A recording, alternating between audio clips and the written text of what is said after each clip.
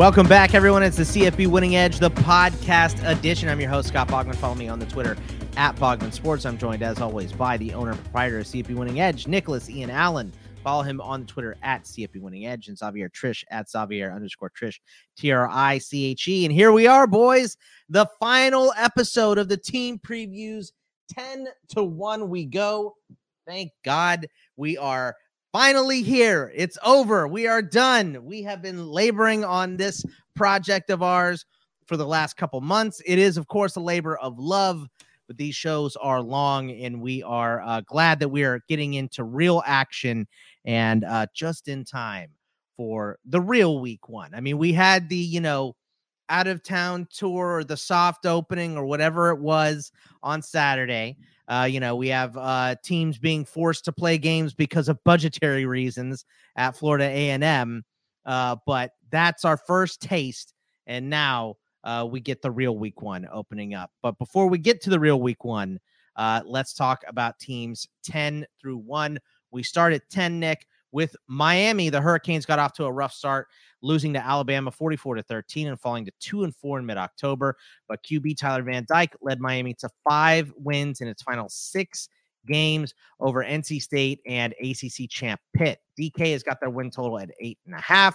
We had them at 8-4. So a word you're going to hear a lot today, under the 8.5. For Miami, Mario Cristobal is back in Miami as the new head coach, and he brings optimism about improved offensive line play, recruiting, and investments in the program. Will it pay off immediately for the Canes in 2022? Nick, what do you think? Well, as our rankings would indicate, we think that a lot of these teams and a pretty interesting group, Miami being certainly one of them, pretty interesting group in that a lot of these teams, some folks might think, are overrated in our numbers. I mean, Miami is a top 10 team, is a bit of a stretch. Miami is one of those teams that it seems like comes up once a show at least of ours where we talk about, they're so talented, but they've been disappointing in the past. Our numbers have consistently been high on Miami, especially compared to how they finished the last couple of years. And this Miami team, last year's edition at least, did finish strong, as you mentioned. Nevertheless, the final record, 7-5, not anything to get too excited about. And I do think that we will see some improvements in some areas. I mean, Mario Cristobal is an offensive line guy, has done a good job as a recruiter, and that seems to already be paying off. We've talked before about how the offensive line is, has been a little bit of an Achilles heel for Miami. And if this new coaching staff is able to get that unit playing at a, higher level immediately and won't take much, let's say, to get this unit to play at a higher level. They finished 110th last year in our O-line performance ratings. But I think that the potential is there for this move to pay off very quickly. Tyler Van Dyke, showed a lot in the second half of last season. He was a big reason why Miami finished with 5 wins in its last 6 games and was able to knock off Pitt, was able to beat NC State, as you mentioned, 2 of, the defending ACC champion, and then NC State, a team that is, getting a lot of buzz as we head into 2022. Miami, of course, is going to have to replace some production on the offensive side. They rank 50th in returning production. On the defensive side, they actually rank in the top 10. And there's a kind of an interesting scenario where they were able to make some ground up on defense because they brought in a big group of transfers, especially in the front 7. 3 full-time defensive linemen, all of whom, may be able to play significant snaps early. Jacob Lichtenstein from USC, Akeem Mazador from West Virginia. Darrell Jackson from Maryland, a couple of edge guys, Antonio Moultrie from UAB and Mitchell Agude from UCLA, linebacker Caleb Johnson, and another West Virginia starter. Two guys who started at West Virginia last year will be in the mix for Miami this season. Cornerback Daryl Porter. So it's going to be interesting to me because the defensive side of the ball was already, pretty good. Was at least as far as, the roster numbers specifically. Last year, team performance-wise, they were a little iffy, 73rd overall in the 70s, both against the pass and against the run, but got really, really good defensive line play, ranked in the top 10 in D-line performance, and they've had to rebuild that unit. It's going to be interesting to see how these transfers really impact this team up front, and I think there's a good chance that they're going to play pretty well. It's just, with this particular program, it's difficult to trust them. And we'll say that a lot today, especially in the first, 4 or 5 teams that we talk about. It's difficult to trust Miami to win the games that it's supposed to win when it's got the most talented team on the field, because it does more often than not and has for quite a while. Our Talent Edge numbers expect Miami to be the more talented team in 10 games, the only 2 in which it's not, road games at both Texas A&M and Clemson. The stats only model, which actually takes into account some of the coaching changes. So Mario Cristobal, as the new head coach, it takes into account his track record at Oregon. It also takes into account the offensive coordinator, Josh Gaddis, his track record at Michigan, which of course, he was calling plays for a playoff team the last time we saw him. And so, those past results do factor in, not only in our stats only model, but in our overall power rankings, and the hire of Mario Cristobal, the fact that he has a better track record, his weighted team performance results as a head coach are better than that of Manny Diaz, the man he's replacing. That's part of why Miami gets a little bit of a boost here. So I kind of have to I'll believe it when I see it, sort of thing, with Miami on whether or not they are actually going to be in the mix in the ACC, whether they have a shot at 9 or 10 wins. But there are some outside factors, including a talented roster that is, just as usual, giving them a chance to say that they are the better team, the more talented team on the field far more often than not. You did mention we are on the under, even though this is a top 10 team, even though a lot of the teams we're talking about today obviously are in our power rankings in the area where you expect they're going to be competing for not only conference championships, but playoff spots. This is a team like many we've talked about in, our top 25, our top 40, where a lot of games on the schedule could go either way.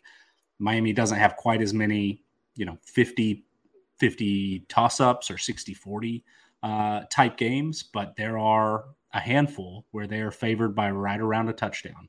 Favored right around a touchdown at home against North Carolina, at Virginia Tech, at Virginia, at home against Florida State, and at home against Pitt.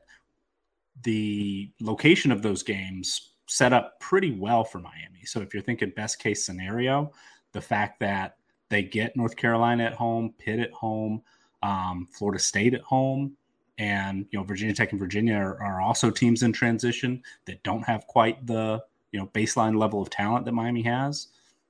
Those set up pretty well, I think, for them to be in a position to win the majority of those games. Not saying they're going to get through undefeated, but feel pretty good about how the schedule sets up. We'll learn about Miami relatively quickly, mid-September, that trip to Texas A&M, and then I think it's pretty realistic that Miami has 1, maybe 2 losses by the time they go to Clemson in late November. So our overall projections, and it's right on the 8.5, by the way. Our projected win total is actually 8.49. So though we are technically under, I mean, if one of these projections was a tenth of a point better for Miami, we would be on the over. So it feels a little, it feels a little odd to say like, oh, we're definitely on the under. Technically we are, but we see Miami almost exactly how, the odds makers do. So I do believe that this is a team capable of winning 10 or more games, but the fact that it is a new coaching staff and there is always sort of a little bit of a potential for some bumpiness early on, it would not surprise me if Miami continues to lose, 1 or 2 games that they probably shouldn't, finishes in the 8-4 range, and comes up short of this number. However, I do think that the hire of Cristobal, the investments, as you mentioned, that they're making in the program, which is kind of new for Miami, a little bit of a change compared to the last couple of decades, at least. I think that this is a team that will be better off, that is a team on the rise. It's just this year might be just a little bit too soon. 8 or 9 wins seems about right, but if they do get up to speed quickly, the talent is there to, get 9 or 10 wins and certainly be a factor, maybe even compete for a spot in the ACC championship game. Xavier, what are your thoughts for the Hurricanes in 2022? We saw Tyler Van Dyke, like we said at the top here, really light a fire under this team and put himself on the NFL radar as well. So that was nice for them, but new coaching staff, it's a lot of pressure in Miami because this program needs to get back on top. Like Nick said, we're going to talk about a lot of those types of programs today that always have the talent, which is why they're ranked so high here. They always have the talent on the roster, but it just hasn't been put together by the coaching and the staff recently. So what do you think about the Canes for 2022?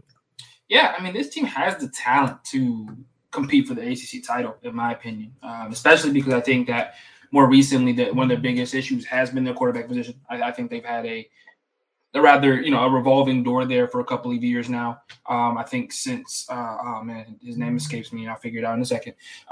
They haven't had a consistent presence there in a minute, and I think that's going to be a huge reason as to why Brad Kaaya. There we go.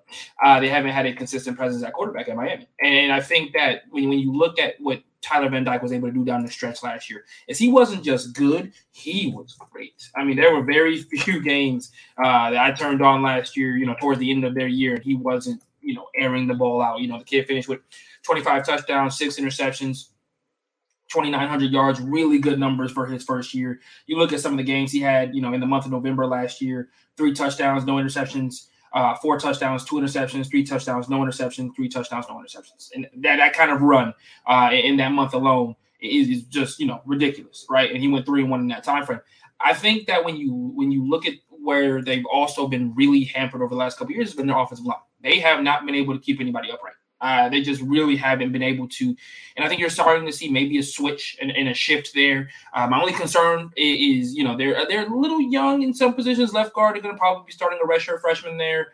Other than that, I think they'll be fine. And that's really where I'm looking for the most progression, because if they can keep Van Dyke upright, they'll be perfectly fine. He's going to get the ball out. I love Jalen Knighton. I think he's a sneaky guy that's going to give defenses, problems all year, only being a sophomore as well. And let's be honest, when you have a quarterback of Van Dyke's caliber, when you look at the receiving core, even though it's not senior laden, featuring 2 starting sophomores and a transfer in Frank Ladson, you're going to be perfectly fine because he's going to get the ball to whoever he needs to get the ball to. And so offensively, I think they'll be good. The other piece to this is the ACC is not, talent rich for the for the teams that they'll be playing against. They skip out on NC State. They skip out on Wake Forest. They only have to play Clemson and Pitt. And when you look at it that way, there's not many teams in the conference that are even close talent-wise to them that they'll be playing this year. And then you can't even give this team has a bunch of seniors. There's not a ton of those that exist in the conference as well. So I think this is a team that should absolutely win 9 games. Like, bare minimum, for this to be successful first season for Mario Cristobal, it's got to be 9 wins. This is his alma mater, obviously. I think he's going to want to hit the ground running here. But And their schedule asks for it. You know, that they were able to beat Pitt last year. They were one of the few teams that did beat Pitt last year. And if you really just say they're going to lose at A&M and at Clemson, that's a 10-win ball club, right? Yes, I agree with Nick. They probably will drop one. That's a head scratcher and doesn't make any sense. At Virginia Tech, Blacksburg, October 15th. I wouldn't, I'm not going to be too totally surprised if they do so. But if talent, prevails in this situation, this is a 10-2 ball club at absolute worst, 9-3. So I'm going to go with the over. I think the defense as well has come around. I think they had, and then this is a perfect example. Their defense for the last 2 years has been chock full of just older guys who hadn't, progressed at all in their career. This defense coming in this year, I think, is much better. It's younger in some respects, especially in the secondary. You're going to see a ton of sophomores. You're going to see some juniors. Tyreek Stevenson should hit the ground running, who's also a transfer. They're going to be, playing some younger guys up front alongside the transfers, like Jafari Harvey, Leonard Taylor, both sophomores on the D-line as well. So I think they've gotten some of the older guys out, brought in some youth, and we're seeing a movement in at Miami, not just on the field, but as you guys alluded to, off the field. That I think is going to see Miami start to find its footing again. And this is a team that hasn't been to a national championship since they were in the Big East. So, for all my kids who have been born in the last 20 years, yes, Miami was in the Big East at one point. They weren't always an ACC team. But yeah, so I think that this is a team that needs this. I feel like they haven't been relevant since Mark Richt left, and that was really for just a year. So I think they're moving in the right direction. I love what Cristobal's got going. He's one heck of a recruiter, and that's the number one thing that I've been seeing from them right now is Miami is getting back to recruiting in the Florida area, and they're beginning to dominate the Florida area. Them in Florida are doing an excellent job. I really feel bad for Florida State, to be perfectly honest with you, because Cristobal is starting to hit big. He's already got a top 10 class going into 2023. The 2022 class was okay, but obviously he moved there rather late with a lame duck situation with Manny Diaz kind of holding that recruiting situation going on, but already bringing in, the best offensive tackle in the state, the seventh nationally. And so I think he's going to be really good. I think he's going to be really good for the university, and I'm excited to see what Miami does going forward. All right, we go over to the number 9 team we have here, USC. Time finally ran out for Clay Helton at USC early. In an eventual 4-8 season, the Trojans lost 6 of their final 7 games and only beat one team that finished with a winning record. DK still has their win total this year, though, for 9.5. Right now, we have them at 8-4, so officially under that 9.5. Nick, no team has undergone a bigger transformation than USC. The Trojans brought in head coach Lincoln Riley and a host of transfers headlined by quarterback Caleb Williams and wide receiver Jordan Addison. Is it fair to have such high expectations for a team that was 4-8 last season?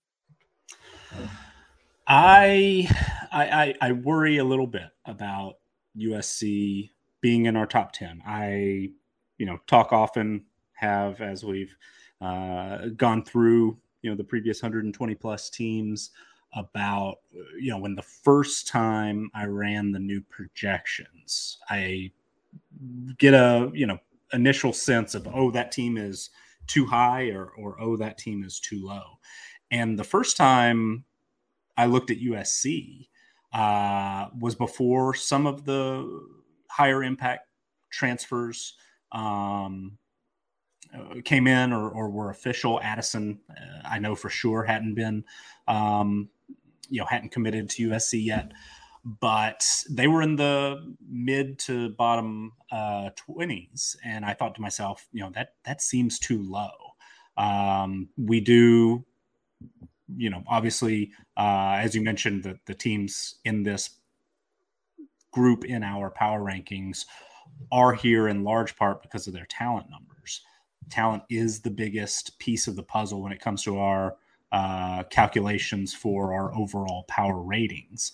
And USC has a top 5 roster as it sits right now. We, of course, start with recruiting ratings, but we do adjust based on experience and based on production. So there are some teams that end up putting up some decent talent numbers that aren't, top 5 recruiters. And USC really hasn't been a top 5 recruiter the last few years. I mean, they certainly have been in the past decade recruiting at that level, but since 2019, they've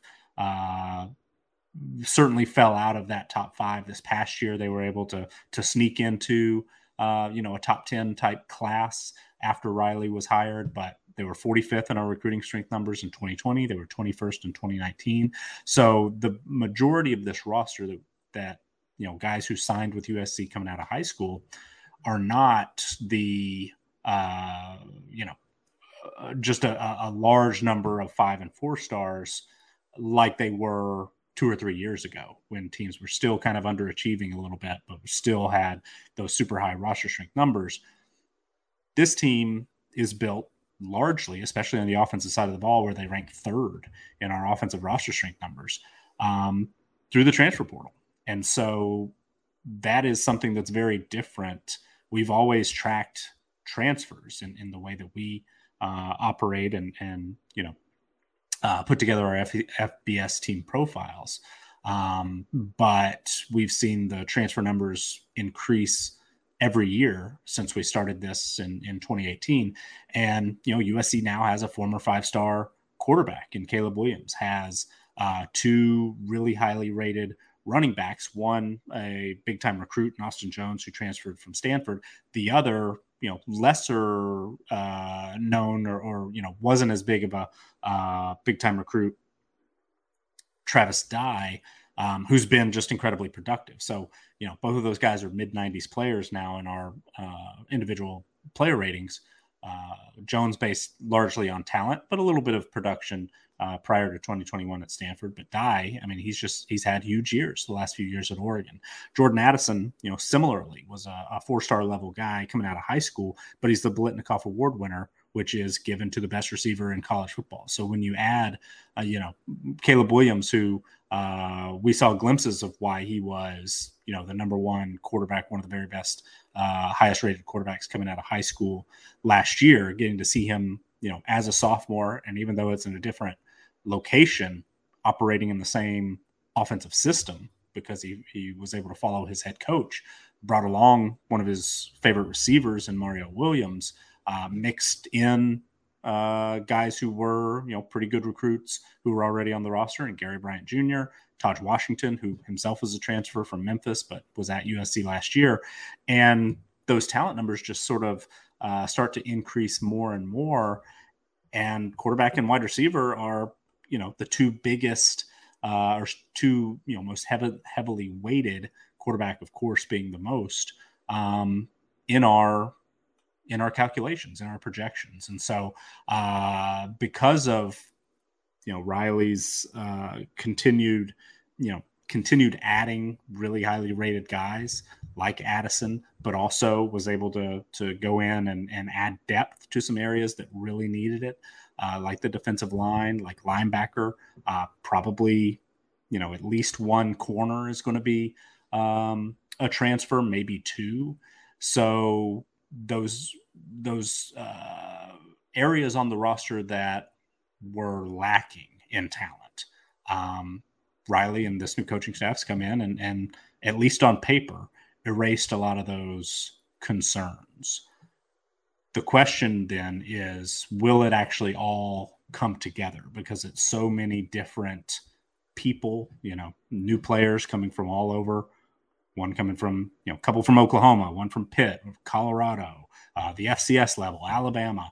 How's it all going to mix together with a new coaching staff and with a roster, 50% or so of which is back from last year's team? So that, I think, is my biggest concern. Now that USC has, based on the talent numbers, gone a good bit up in our power rankings from when we first calculated things.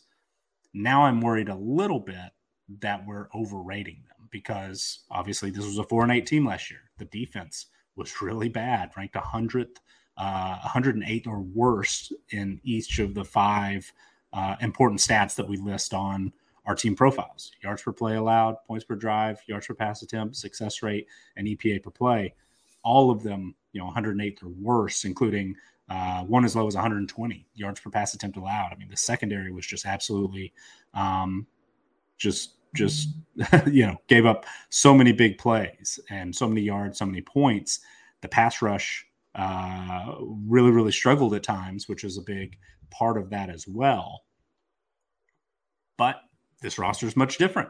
So it's I'm on the fence a little bit. I'm struggling to wrap my head around a team like USC. And this also applies to, Miami. It also applies to Texas and some others. Things have changed so much because of the transfer portal, because of the way that teams can rebuild rosters quickly, that I kind of am glad we are higher on USC.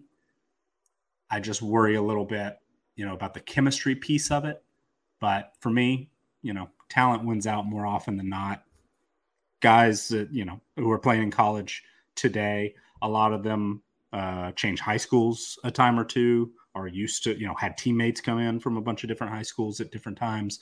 So I think that piece of it is probably maybe I'm worrying a little too much about that. They probably have plenty of time to get on the same page, get to know each other, and play well on the field.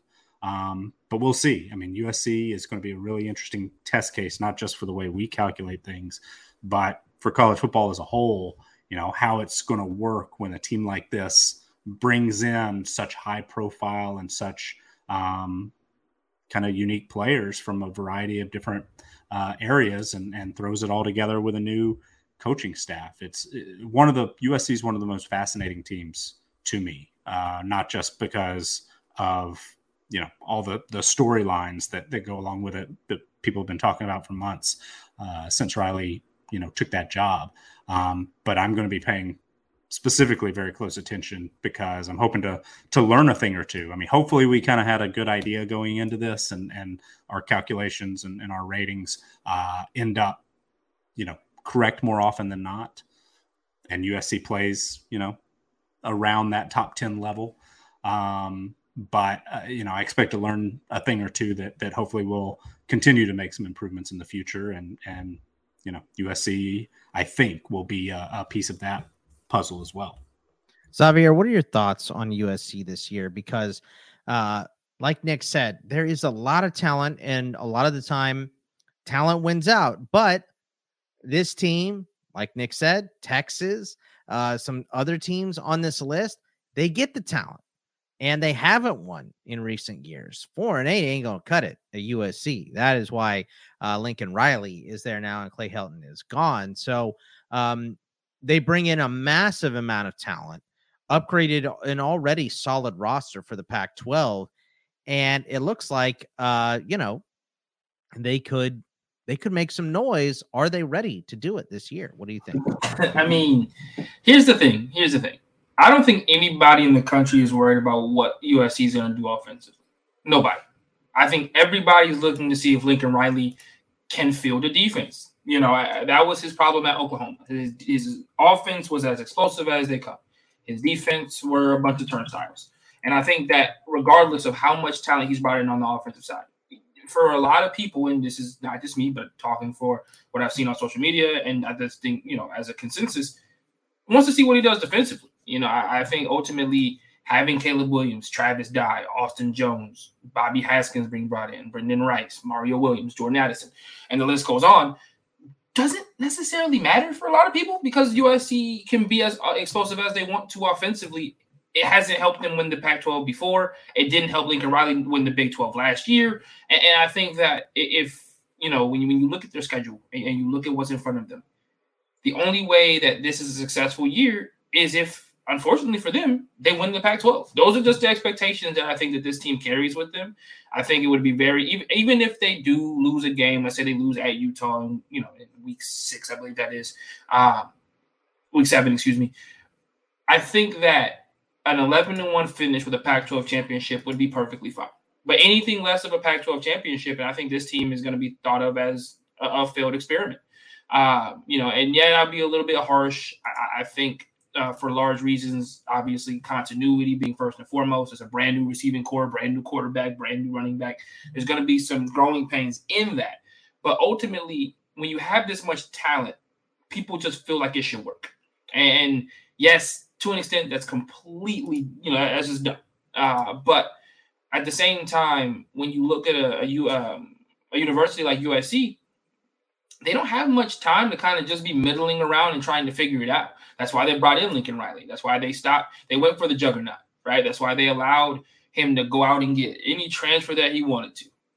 Jordan Addison was one of the hottest commodities on, of the entire transfer cycle.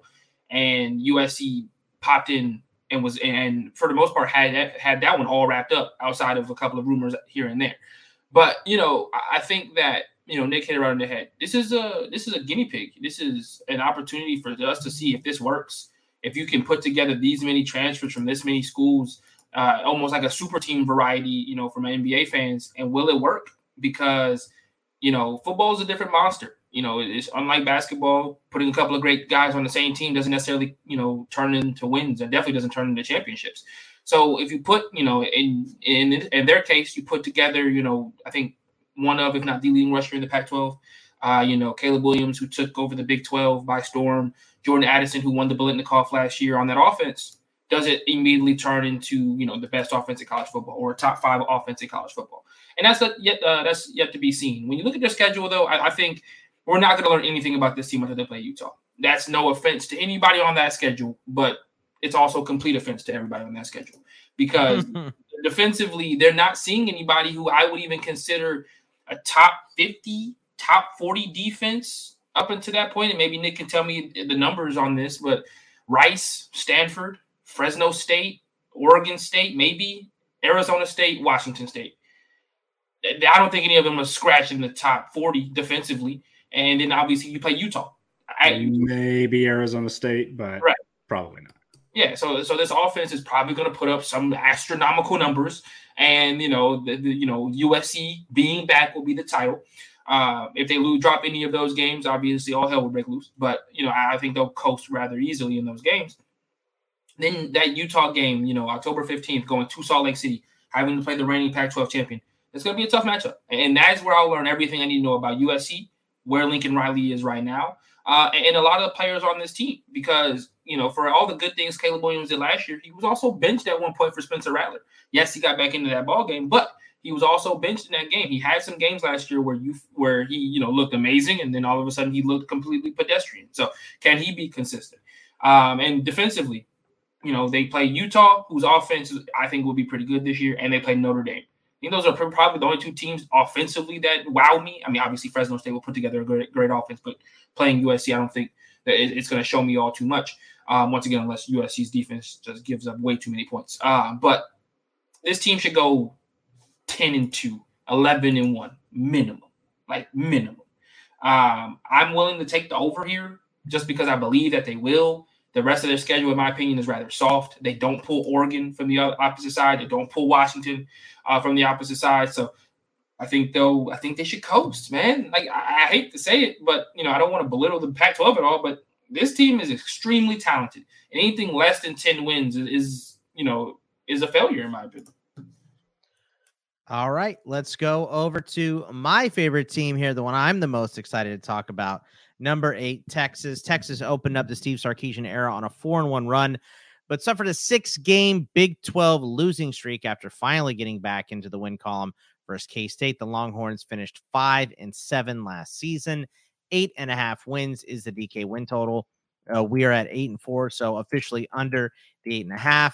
For Texas, Nick, look, I'm just going to ask, is the defense going to improve enough to hold some of those teams to lower scores? Because here's the big thing for me is the offense scored last year. Even though Casey Thompson wasn't perfect, even though, Xavier Worthy was young and an up-and-comer, they scored points, but they couldn't stop anybody.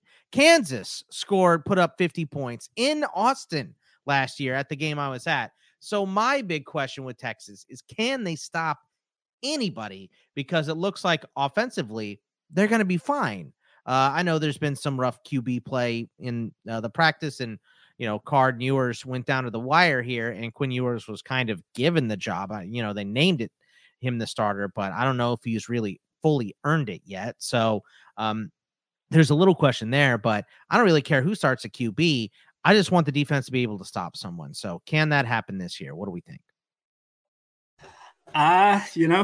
It's a really good question. And it's similar to USC because, like Xavier said, there really aren't questions on offense. There's so much talent. And, last year, especially at Texas, they were pretty good. And as you mentioned, Quinn Ewers coming in, one of the highest rated quarterback recruits of all time. Bijan Robinson, one of the best, maybe the best running back in college football. Xavier Worthy, freshman All-American. Even though the offensive line, they've got some, injuries and maybe starting one, maybe two true freshmen on the offensive line. That's a little concerning. But defensively, they ranked 99th in defensive team performance last year. They were 105th against the run. We've been doing the show 3-4 years now, and tackling at Texas has been a pretty consistent talking point in season, on your end. That's just a concern. And last year, again, a bit of an issue. Texas, I think Overshown gets one band on his body somewhere for every missed tackle. I think that's what it is. One thing that would help is if they are able to stay a little healthier. Overshown specifically. I mean, he was banged up a good bit last year. I know Luke Brockemeyer, who was a fellow returning starter at linebacker, had a significant injury at the end of the season. The secondary, it seems like for the last couple of years, was just banged up week in and week out. So that piece of it would help, certainly. I do think, even though last year's results are, his name is on them, I like Pete Kwiatkowski, has a really strong track record as a defensive play caller. My gut tells me that the second year in that system, probably will show some improvement as well. But there's, it's a question that it kind of, I don't often like to go with my gut, but you just kind of have to look at that, because otherwise there's not a whole lot of, major signs to indicate an obvious turnaround. I mean, Texas, most of its impact transfers seem to be on the offensive side of the ball, which, as you mentioned, was already probably going to be in pretty good shape. We do have Ryan Watts, transfer from Ohio State, who did not start at Ohio State last year, but have him currently penciled in as a starter at safety. Diamante Tucker Dorsey was an All-American at the FCS level at James Madison. He might, work his way into the starting group at linebacker, but we don't currently have him penciled in there. Texas did lose 3 players who signed, or I guess it's just 2 on the defensive side of the ball, signed with NFL teams, after the NFL draft. Lost a starter in BJ Foster, who transferred down to the FCS level, and Sam Houston. So, it's other than just some natural progression in the second year in the same system, and a couple of, new faces, transfers. Maybe there are some impact freshmen. They did recruit well on the defensive line. Maybe that'll help some with the pass rush. Maybe there will be, a guy like their two highest rated guys who are, edge defenders, Jamon Tapp, Justice Finkley. I'm not a recruiting guy, but perhaps 2 guys who are 95 rated players coming out of high school, high 4-star guys, might be able to, make an impact in that area. And then, they also recruited quite well in the secondary, multiple guys in that 95, 96 range, Terrence Brooks, Brian Allen Jr. You hate to say that the true freshmen, you hate to rely on true freshmen, but we do sometimes see some guys step up and become impact players. And I'm not sure specifically if any of those names I mentioned will do that. but I guess that's the other best bet. If we're looking for a turnaround, is some guys just coming in and being immediately the best player at that position, taking it over and kind of helping to solidify it. But not sure that that's a great answer or one that maybe Texas fans really want to hear, because it's interesting. It's not. I'll take evident. Realistic instead of being in the top 25 every year. But I mean, the talent is there. They're in our top 10. Yeah, for us, it ain't. Trust me, we've got to this point by not talking about Texas so far, and I was going, oof. I don't know. It seems like I get my hopes up and then get them dashed by week 5 every single year. So, we'll see. But sorry, I didn't mean to interrupt you. It's just no. I mean, I'm kind of grasping at straws a little bit. It's very similar. I'm tempted to say a lot of the same things I said with USC and some of what I said with Miami.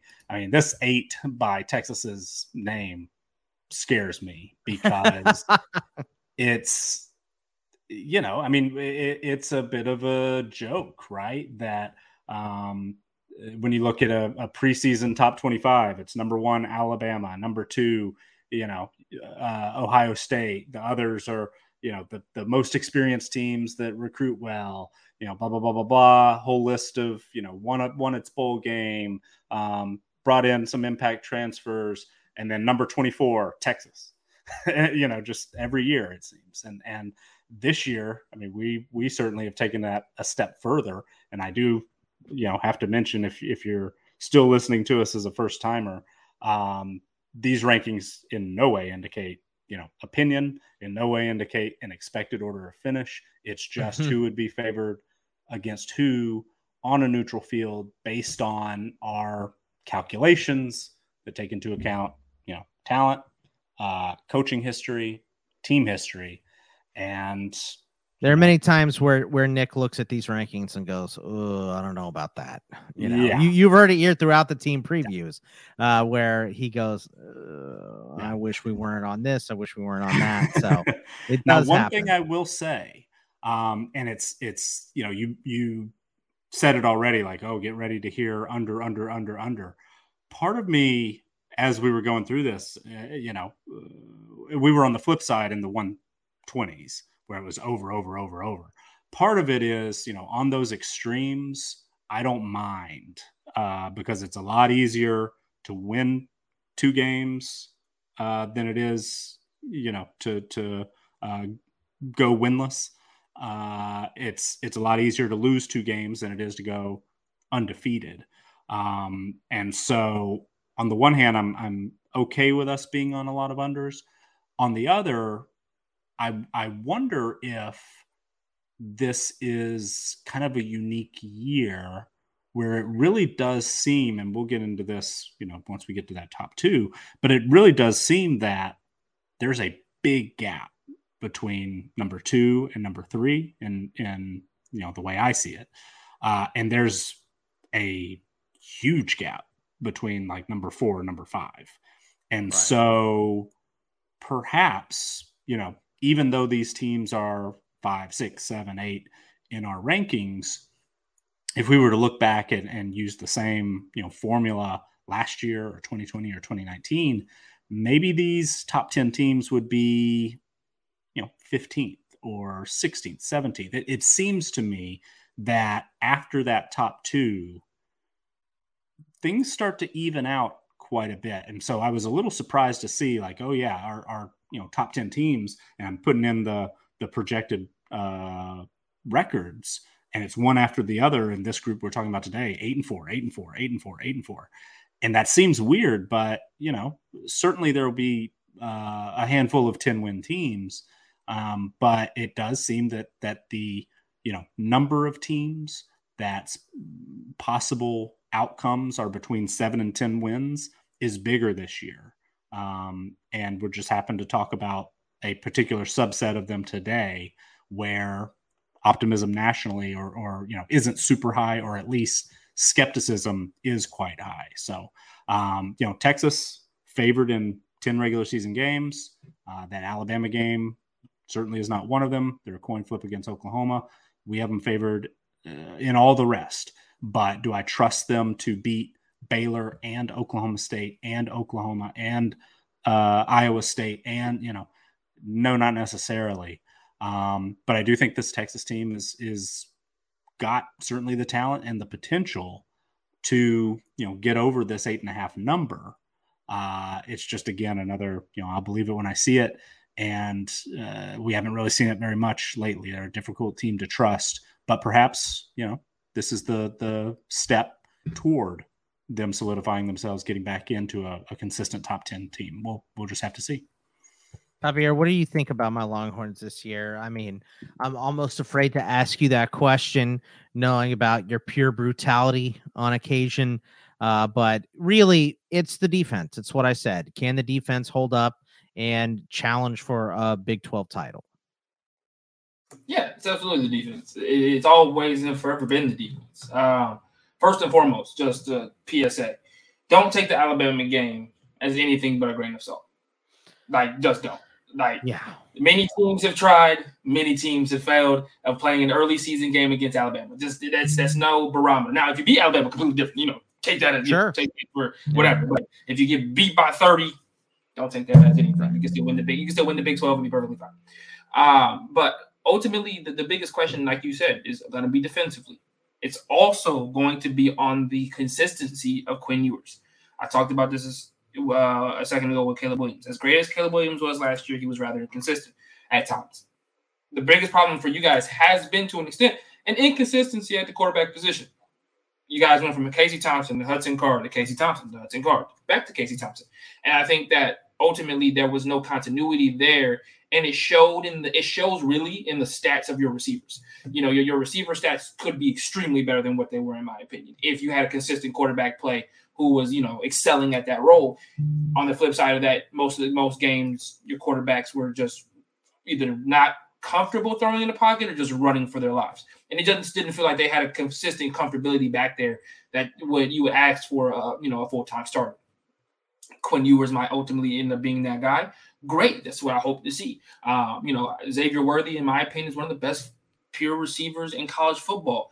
If he can get the proper reps, if he can get the proper targets, and that's obviously keeping Quinn Ewers upright. He tried out there a pretty young offensive line. You're featuring 2 freshmen and 2 sophomores. So it's a little bit of a concern, but once again, if they're great, they're great. If they're able to play and hit the ground running, then, all bets are off. Defensively, man, your biggest problems right now, and this is something that I talked about Miami, you got a ton of seniors. You got a ton of juniors.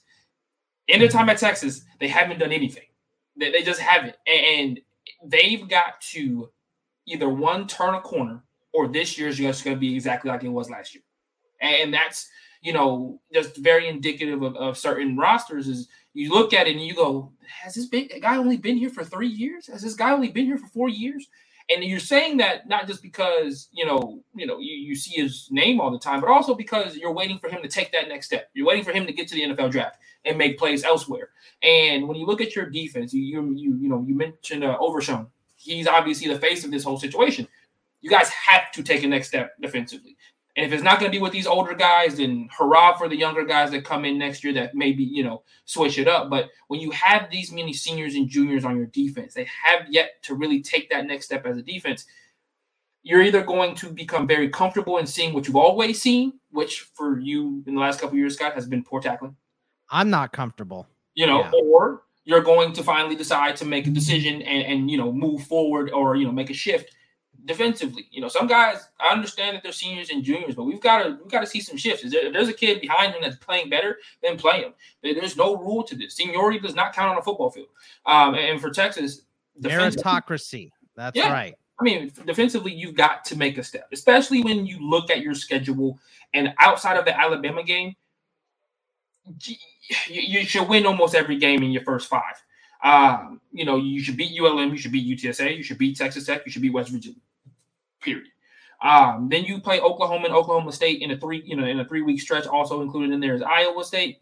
That's going to be obviously the barometer for me in your season.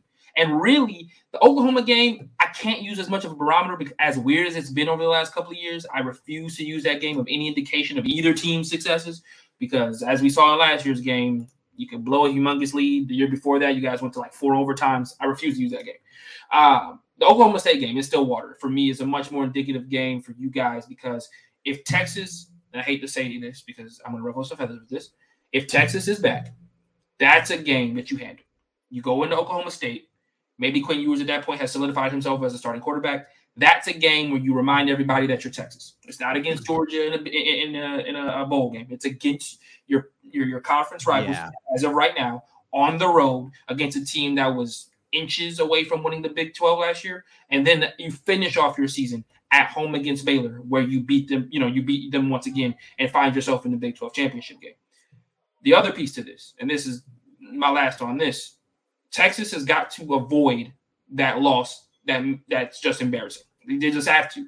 They haven't been able to do so in the last couple of years. Obviously, the last 3 years was Kansas. But even when you lose to like TCU and you throw 3 picks, that's not good enough. Oh, the whole state has let us know, when the AD was talking to, members of the Texas Congress, and they said, oh, well, all that money to lose to TCU 6 of the last 7 years, right. It's embarrassing. It is. It's embarrassing for a program with that much tradition. So right, and so what you're looking for from this team is you're looking for just a complete turnaround. And unlike when I was talking about Miami, I felt like Miami was trending in the right direction last year. They just lost some games early and then weren't able to, and then bounced back in the second half of the year. Last year was abysmal. It's got to be better. You guys could have easily finished last year 4-8 if you barely beat Kansas State 22-17 to end the season off. You easily could have been 4-8 last season. And I think that when you look at this year coming up, as good as the Big 12 is, I think there's some more defined teams in there this year with your Baylors and your Oklahoma States that kind of took some people by surprise last year. Texas understands who is right in front of them now. There's no, smoke and mirrors here. It's Oklahoma, it's Oklahoma State, it's Baylor. You beat 2 of those 3 teams or all 3 of those teams, you can then start to talk about Texas moving in the right direction. If you lose all 3 of those and you finish 8-4, I refuse to say it. So yeah. I'm gonna go with the under because I'm just not 100% comfortable in what. Sorry, I'm not comfortable, and I'm just not comfortable with it. And the other piece of this is at the end of the day, if you lose to Alabama, please don't. You guys can't let that slide into a loss at Texas Tech or to West Virginia in one of the next 3 weeks. I don't think one will have anything to do with the others. But okay, cool. You're right. You're right. I've just seen teams. Florida State comes to mind. Lost to Alabama, lost a ton of players in that game. Season was a complete wash. So, we've lost to West Virginia without having Alabama beat the tar out of us the week before. Yeah. So, like I said, I don't think it'll have anything to do with Alabama coming in and smoking us at all. I do love Quinn Ewers. I love what your offense looks like right now. Bijan Robinson is the best running back in football. Xavier Worthy can be the best receiver in college football. Yes, I said it. And Quinn Ewers can be the best quarterback next year. Sorry, Bryce Young still exists. So your offense is moving in the right direction, but that's never necessarily been the problem. Your defense has to find a way to get pressure on the quarterback and stop and tackle. Things that sound very simple, but we have not seen on the field consistently. If they can do those things, Texas will go over. I'm not sure they'll do those things. So I'm going to say they go under and with 8 wins. And let's just clarify one thing. I just want to make sure everyone knows this. Bijan, best running back on planet Earth, not just the country. So planet Earth. Yeah. So, need a little Texas bias in here. That's right. I got to brag about something. Let's go to number 7, ranked 1 spot ahead of Texas, which hurts my heart. Oklahoma. The Sooners dodged several close calls during a 9-0 start, but dropped 2 of the last 3 to end the regular season, 10-2, and falling short of the Big 12 title game.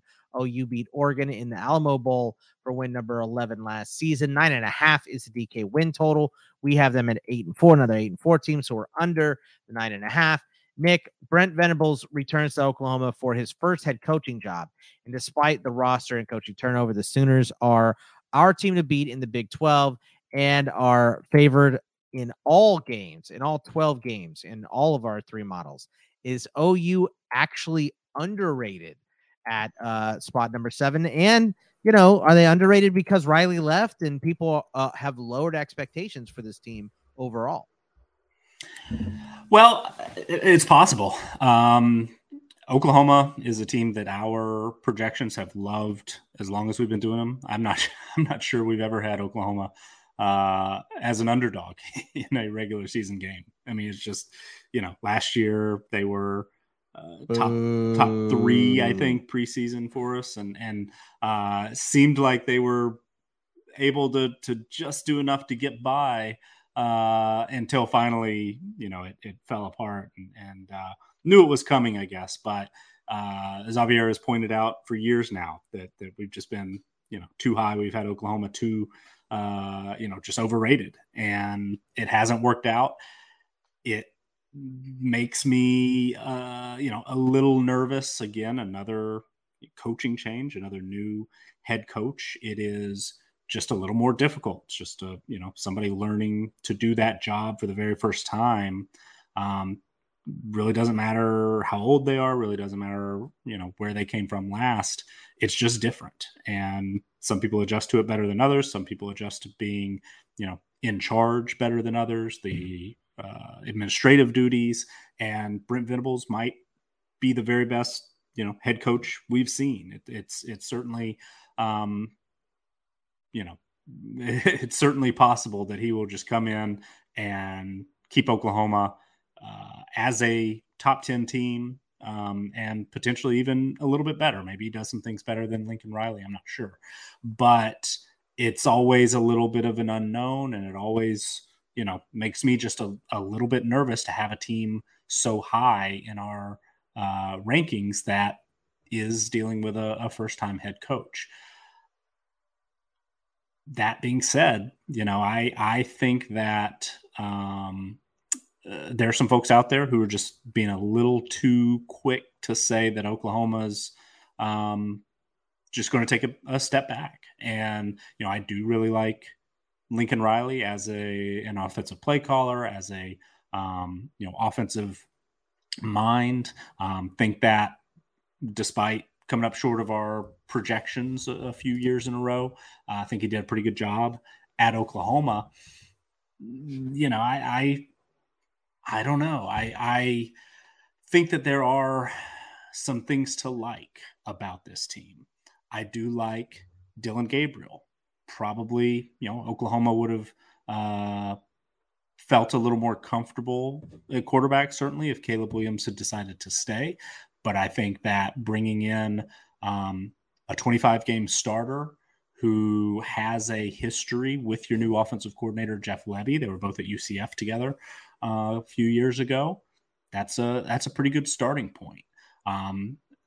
He inherited a talented roster. Marvin Mims took a big step back last year production-wise, but was, a freshman All-American type in 2020. I think there's definitely a chance that he recaptures, some of what made him so good as a true freshman. Theo Weiss hopefully is back and fully healthy. Drake Stoops has been, pretty consistent, productive at times. At least somebody that has a lot of experience. They added some other transfers in that receiving group that I think there's reason to be optimistic about. LB Bunkley Shelton kind of reaching the potential that he, didn't quite reach at Arizona State, but perhaps this offense will do a little bit better job of showcasing him.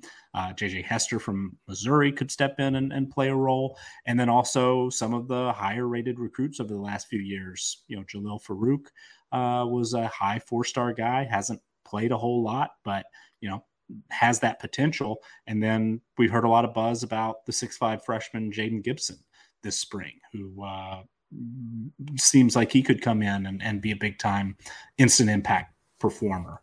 A couple of those guys in the running back room. Eric Gray is back. Marcus Major is back. Those two seem to be the most likely to, be the quote unquote starter at the beginning of the season. But Javante Barnes, Gavin Sawchuk are both highly rated running back recruits as true freshmen, and each has, generated a different buzz at different times since they've arrived on campus. So you mix that together with an offensive line that returns 3 starters, added a couple of transfers who could, find a spot if not in the starting lineup, in the rotation.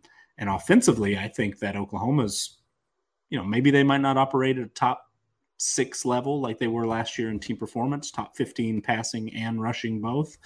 But I do think that this is probably a top 20 offense. And I think that, Jeff Lebby's track record at UCF, at Ole Miss, is strong enough to indicate that he's going to be able to put this unit in position to put up a lot of points. Defensively, which has been sort of the biggest issue for Oklahoma and why they've come up short for us more often than not. Last year, they ranked 60th in defensive team performance. They've ranked 49th or worse in all but 1 year since 2016. But Brent Venables is arguably the best defensive play caller in college football. His Clemson units were consistently, consistent is a word for it, but consistently among the best in the country. He would be our number one defensive coordinator if he were the getting that full-time spot in our ratings. So it's, to me, Oklahoma had plenty of defensive talent. They had 5 guys drafted off of last year's defense. This year's defense, the experience piece of the puzzle, gives me a little bit of a concern. Only 3 full-time starters are back, even though they did rotate, quite a few guys in, and you've got 400, 500 snap players at every level of the defense. I do think that they perhaps will play better under Venables and under this new defensive coaching staff, might be able to actually help them realize that potential, that NFL talent that they've been able to, recruit to Oklahoma, but just haven't quite been able to turn it into top 25 or top 10 level defenses consistently. I'm not saying they'll get to that, level immediately, but again, if they're a top 20, top 25 offense, I think, top 40, maybe even top 25 defense this year. And then certainly you would expect that over the next few years, this probably will become a little bit more of a defense first team under Venables. Then I could be a long-term win perhaps for Oklahoma. But for this year specifically, I do think at the very least, they will make some progress on that side of the ball. So I think that, there's a lot of folks out there who are high on Baylor. We've talked plenty about how, for us, the numbers just don't quite add up. But Oklahoma gets Baylor at home. So whether or not you think they're a top 10 team or a top 40 team, to me, I think Oklahoma probably should be favored in that game. They also get Oklahoma State at home. That's pretty big. Though Kansas State is a lot of people's, dark horse or surprise Big 12 title contender, they also host the Wildcats. It's the beginning of Big 12 play. So maybe the timing is not ideal for a first-time head coach. But Oklahoma will be coming off the trip to Nebraska. They will have been tested by that time. Seems to me another home game against one of your tougher opponents, one of your top challengers, probably a good thing. Oklahoma probably should be favored in that game. So I think that, the talent is pretty good. The level of talent that Brent Venables inherited is solid. Top 10 level, pretty much, across the board. They're 6th in overall roster strength, 7th on offense, 12th on defense. They had a, big hole at the quarterback position once Williams transferred out. I think they filled that pretty well. I think they addressed some other areas of concern, the defensive line being high on that list through the transfer portal. And the schedule, the way I see it, shapes up pretty well. We are technically on the under 9.5. We do have Oklahoma only winning 8 games.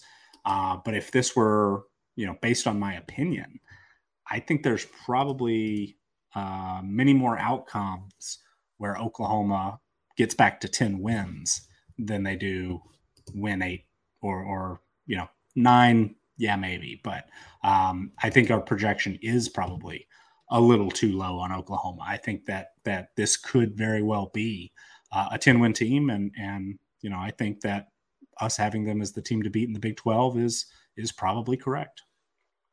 What do you think, Xavier? Do you think that Oklahoma, even with the coaching change and a lot of players leaving, is going to still be your easy favorite in the Big 12? I'm going to go with easy, just simply because they weren't able to get it done last year either. And also, I'm going to show some biases here. I'm not a huge fan of Dillon Gabriel. I like the kid. I just think there's a certain level of gunslinger mentality he has that scares me a little bit. He trusts his arm talent a little bit too much sometimes. And if he gets that under control, fine. Right? But sometimes I feel like he puts himself in bad situations trying to do a little bit too much. On the flip side, I love Eric Gray. I love what they have talent-wise on the outside as well. A little short for me. Not the tallest receiving core. I know that sounds weird. And coming from a guy who's 5'9", not the tallest receiving core. I don't think that necessarily will have too much of a problem with that, but just an observation. So offensively, I think they'll be fine. I don't know how explosive they'll be under Venables and his staff. I don't see a too significant drop off, but just enough without Caleb Williams and without some of the guys on that roster. Defensively, I'm really excited to see what Venables does with Oklahoma. Now, Nick last year came into the year talking about how Oklahoma's defense was going to be this, vaunted unit that had all the right pieces. And if you look at last year's bowl game, they went amazing. And then they came out and played just like Oklahoma's defense has of years past. Under Venables, that might change. Now, I'm not going to say it's going to change in year one, just simply because I feel like you're still doing this with some of Riley's guys. But I do think that you'll see some definite changes on how they run that defense and how important that defense is, and the focus that defense will have on it all year long, because it's now Venables at the helm rather than Venables, Lincoln Riley. Defensive coach means there's going to be a ton more pressure, not only from inside the organization, but outside the media. If the defense is bad, they're going to look at Venables and be like, "Hey man, you're supposed to be the best defensive coordinator in college football. Why is your defense suck?" So that's going to be a huge important part of the year for them to see if it shifts from good to bad, or from bad to good. Excuse me.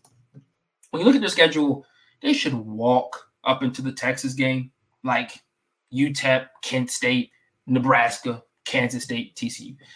Now, obviously, Kansas State feels like their bogey team every year, but I'm not willing to go on that limb just yet. Got to watch the first couple of games before I decide that. You look at the back half of their schedule, they play Baylor and Oklahoma State within a 3-week span. That, for me, obviously is going to be hugely important. The one positive, though, they get both of those games at home. That's hugely important, I think, for them this year, as I do think, once again, Dillon Gabriel is a guy who I think plays better at home than he does on the road. I think, he's going to need to be in front of his hometown, his home fans, and Dillon Gabriel isn't the quarterback by that time, whether or not, Nick Evers has taken that job or, Dillon Gabriel has lost that job. Evers is, hey, Nick, I'm going to tell you, I'm not a big fan of Dillon Gabriel. Just going to put that out there. His time at UCF made me very skeptical of what he's going to do against better talent. Just going to come right out and say it. So if Nick Evers is the quarterback by that time, he's going to obviously need that home, that home cooking to help him out as well. This is a team that if everything goes right, they're a team that's going to compete for the Big 12. They're going to be right there next to, Oklahoma State, next to Baylor, next to Texas, obviously. I'm going to go under. No, I'm going to go over. I'm going to go over because I think that trying to find a third loss for them is a little bit harder than trying to say that they will only lose 2 games. So I'm going to say over. I think they win 10 games, 10 to 11. Now, there's going to be a loss in there, whether that's to Texas, whether that's to Baylor, Oklahoma State, or whether that's one I don't see coming, like to a Kansas State. There's going to be a loss on there. And when you have a guy in Venables that's trying to change kind of a culture shift, if you really think about it, because of how much he's going to focus on the defense and try to, come in there and be like, we're not going to be every Oklahoma defense. And then you go out there and you look like every other Oklahoma defense. There's going to be some time in there where the offense is going to have to carry. And can the defense get enough stops in Brad Venables' first year with all the changes that he's going to be making to that defense? He's a guy who loves to blitz, loves to stunt, loves to give you different looks, pre-snap. All of those, that all for those kids, they're going through a whole new defensive, In my opinion, they're going through a whole different type of defense that they're going to be having to run this year, one. But two, Brent Venables is also somebody who likes to have some familiarity on his defenses. That's why he's able to do so many different things and add so many different looks to it, which led to so much success at Clemson. So that's going to take some time to kind of become cohesive there at Oklahoma, and I think that may lead to maybe a loss here or there on the schedule with just, him doing a little bit too much defensively. We've seen it before where he went out there with a game plan that just didn't work. So I like Oklahoma. I think they're going to be right there next to Oklahoma State or Baylor to win the Big 12 championship. Sorry, Scott. But I don't see why this team couldn't win 10 games. I also can see the rails coming off if Dillon Gabriel does play. It is underwhelming. Man, I like Dillon Gabriel. I don't know. He's been pretty solid. I think he might. I like him a lot. He might be able to push himself on the NFL radars a little bit too. I think in Oklahoma. I've just not been a huge fan. I don't know. It's okay. I mean, that's the big. That's that's a big determining factor for Oklahoma too. Is how well Gabriel will play. So. We will see. Let's go over to team number 6, Utah. Utah overcame a slow start and losses to BYU, San Diego State, and Oregon State to win the Pac-12. The Utes blew out Oregon twice and nearly knocked off Ohio State in the Rose Bowl during a 10-4 season. 9 is their DK win total. We have them at 8-4, another 8-4 team, so we are under the 9 for Utah. Nick, for Utah doesn't always have the most talented roster. And the Utes sometimes lose games they shouldn't. However, most see this team as the Pac-12 favorite this year. Will the Utes repeat in 2022? So they are our highest rated Pac-12 team. Finished, 6th in overall team performance last year. Have played at a top 10 level in our 3 and 5 year weighted team performance averages. So it's kind of the opposite of the USC, the Texas, the Miami, where you can trust Utah more often than not, and it might not always work out. Obviously, you mentioned their slow start last year. They do on occasion slip up and lose a game that you would expect that they wouldn't. But they are also capable of beating teams that are more talented. And Utah is a fringe top 25 roster. They're 27th in roster strength, 20th on offense, 43rd on defense. They do have to replace a first-round draft pick, which is, a pretty big deal. I mean, Devin Lloyd was one of the very best defensive players in college football last year. And then Mika Tafua, who went undrafted, was actually one of the most productive pass rushers in the country last year. He's a big loss as well. So, defensively, the talent level took a little bit of a dip, even though Clark Phillips, all Pac-12 corner, and I've seen some projections or mocks that think that he could be a first-round talent in the next draft. That is certainly somebody to build around. The linebacker core, they addressed through the transfer portal to try to replace Lloyd's production, and Mohamed Diabate from Florida probably is, I think, going to do a pretty good job of being that productive linebacker. Lloyd was pretty special, but I do think that Diabate, and then they also added Gabe Reed, a transfer from Stanford, pardon me. It seems like they, are going to do a pretty good job of replacing at least the production, if not the overall talent. I think that, Van Fillinger probably has a chance to fill up the stat sheet even more. He was kind of the number 2 pass rusher in most every category behind Tafua last year, and he, I would expect, is going to have an opportunity to take it to an even higher level. And Utah pretty consistently, leads with its defense. Though the numbers have been trending a little bit in the wrong direction. They were 6th in defensive team performance in 2018, 7 in 2019, 17 in 2020, 23rd last year. They still, usually put up pretty good numbers more often than not. But last year were, ranked 5th in offensive team performance. And they actually do bring back quite a bit more on the offensive side of the ball. Cam Rising, the quarterback, didn't start the season top of the depth chart. Charlie Brewer was actually, the one who started the first few games. Rising took over. This team got a lot better. Tavion Thomas at running back, huge touchdown numbers. Didn't actually play a large percentage of snaps for Utah, but was very, very productive.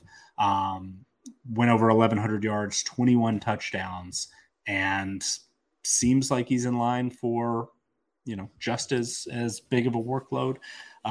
They might even choose to lean on him a little bit more, depending on how things shake out behind him. Micah Bernard, his top backup, spent some time on defense in the Rose Bowl last year.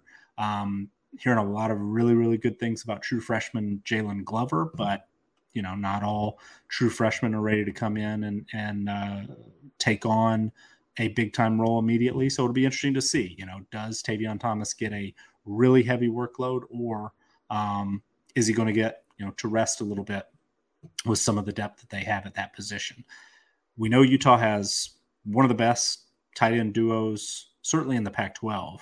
And maybe outside of, Georgia and one or two teams, certainly I think would rank among the very best in college football. Brant Kuithe, who sounds like has been spending some time at wide receiver in addition to tight end, and Dalton Kincaid, very solid 1-2 duo. Also hearing a lot of really, really good things about Devon Vele, 6'4", 207. There are some coaching quotes to indicate that maybe he might be the next 1,000-yard receiver at Utah. That would be a bit of a change and bit of a step up for them. And for him in particular, he had less than 400 yards last year, just one touchdown. But somebody that they like a lot, and with Cam Rising, really kind of elevating the quarterback play for Utah last season, perhaps we will start to see that potential payoff a little bit more. The offensive line should be in really good shape. They had a couple of guys banged up, missed time last year, but 3 full-time starters returned. 2 of those guys have been all Pac-12 performers in the past. So Utah really doesn't have a major weak spot on the roster. And, the areas where they had some turnover, they addressed with transfers and with, some talented newcomers. So I think that Utah is deservedly, the favorite in the Pac-12 and the highest ranked Pac-12 team. That said, I feel like the Pac-12 has has a few more options at the top this year. I do think that USC is a legitimate threat. I do think that UCLA is going to be a tough team to beat. They might not be, super consistent. Their team, I've said before, difficult to trust. But Utah has to go to UCLA, then turn around the very next week, play USC at home. Do they win both of those games? I tend to think that they might drop one. They have to go to Oregon late in the year. They're a slight underdog in that game, certainly a winnable game. Like you mentioned, they dominated Oregon twice last season, but that is a very talented team and will be a tough test. So I think if I were to say Utah or the field to win the Pac-12, probably going to pick the field. I probably think somebody out of USC, UCLA, or Oregon has a better than 50% chance of getting it done and winning the Pac-12. But Utah is certainly capable of beating any team it plays, and that includes going to the Swamp and beating Florida in week 1. We have that as a virtual toss-up. That includes going to Eugene and beating Oregon, to UCLA and beating the Bruins in the Rose Bowl, and they've had USC's number more often than not recently. So they are certainly capable of winning all of those games. I'm just not sure that they're going to actually, be able to do it, get it done, beat all the top teams in the Pac-12, and avoid a loss, like last season to Oregon State, a team that, they really shouldn't have lost to. So I think that Utah, as good as they are, as well coached as they are, as talented and in some ways experienced as they are, I think that when we look up at the end of the year, there's a pretty good chance that somebody else will be, hoisting that Pac-12 trophy at the end of the year. What do you think, Xavier? I mean, lots of talent in the Pac-12 here. Utah, one of those teams that makes it happen, though. It seems like year in and year out, they're even if they're not at the tippy top, they're at least the pesky team that is gonna hurt someone in their hopes to win the Pac-12. So, do you think they should be the favorites here, or do you still like a team like USC, maybe UCLA will break through? What do you think about Utah? I mean, they should win the Pac-12. I'm going to just say it outright. I think that team is extremely talented. The other thing that's extremely scary about Utah is the fact that their team offensively, or actually on both sides of the ball, is relatively young. You look at their defense, full of sophomores. I mean, their starting defensive line is all going to be all sophomores. Their secondary, for the most part, is all sophomores except for their starting free safety, R.J. Hubert. Nick alluded to the fact that they tried to go out there and replace the linebacker play that they lost last year with losing Devin Lloyd, with Mahmoud Diabate, who's going to probably come and fit in and have to do a ton for them in that position. But realistically, that this team could be good for at least another year. And that's all depending on whether or not Cam Rising decides to leave. Being a redshirt junior, he has that opportunity to do so. But this is a team that should win the Pac-12 again. They should, and last year. And they won it. I think a lot of people don't realize they won the Pac-12 last year without starting pretty poorly. And I think that this is a team that found its footing. I embarrassingly on this podcast picked Oregon in both of those games last year. But I think this is a team that can put itself on the path to a playoff if they go into Ben Hill Griffin Stadium and beat Florida in week 1. I've got Florida fans who have already told me that there's no chance Utah's winning that game. They're not going to understand how to handle the humidity, all this, yada, yada, yada. If Utah comes in there and beats Florida, this is going to be a scary team that people have to watch out for and could very well find itself in the college football playoff. I think, obviously, you pencil in a couple of games on their schedule as, barometer games, Florida, USC, Oregon. If they can navigate those 3 games correctly and win all 3 or win 2 out of 3, they're going to give themselves an excellent chance to win the Pac-12. I really love Cameron Rising. I think last year it took him a minute to find his footing. I think once he found it, though, it was almost impossible to stop that kid. Not only just from the pocket, but last year he excelled in understanding when to use his legs, and that was so impressive to watch from him. He just never looked, especially down the stretch, he just didn't look like he didn't know what he wanted to do. He looked poised. He looked like he had, what he wanted to do in sight the majority of the time. And even when you go back and, you look at his performances, even in the Rose Bowl against Ohio State, almost ran for 100 yards, 17 to 22, 214, 2 touchdowns, found a way to be effective without having to change the game completely. I think this is the year he decides to step out of that mold. Less of a game manager, steps into more of a dominant force on their offense. And he will have to just because of some of the talent that they lost. But I think he can do it. And I think that he showed you with some of the games last year, he has the ability to do it, The USC last game was very indicative of where I thought he could be if he was able to do that every game, right? Against USC, for people who don't remember, 22 of 28, 306, 3 touchdowns, no interceptions. I think he's a guy who can do that game in and game out. And I think he'll have to do it this year for them to be a little bit more explosive offensively. But I have no qualms or worries about him being able to do so. Defensively, Utah is who Utah is. I don't even know the last time Utah had a bad defense. Maybe Nick can tell me. They just feel very steady defensively.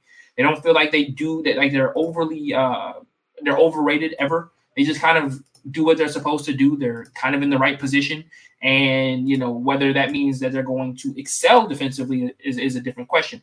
But not excel, but be, a top 10 defense is a different question. They're always, in my opinion, though, just kind of steady, and they give you what you kind of ask for from a defense in the Pac-12. Which, some games that means you give up 3 to 4 scores, but as long as your offense is handling business, then you're fine. Even go back to 2019, the year that they went 11-2 in the regular season, 11-1 in the regular season. Their defense was just really lights out. And I think that that's just kind of become a commonplace at Utah. So I'm not really worried about their defense.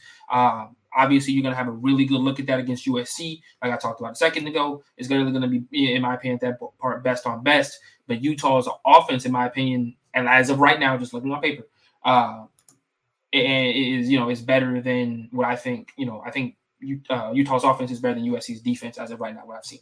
And Nick, thank you for the numbers. 43rd in 2017 and 2016 is the worst in our current record. So that's not bad.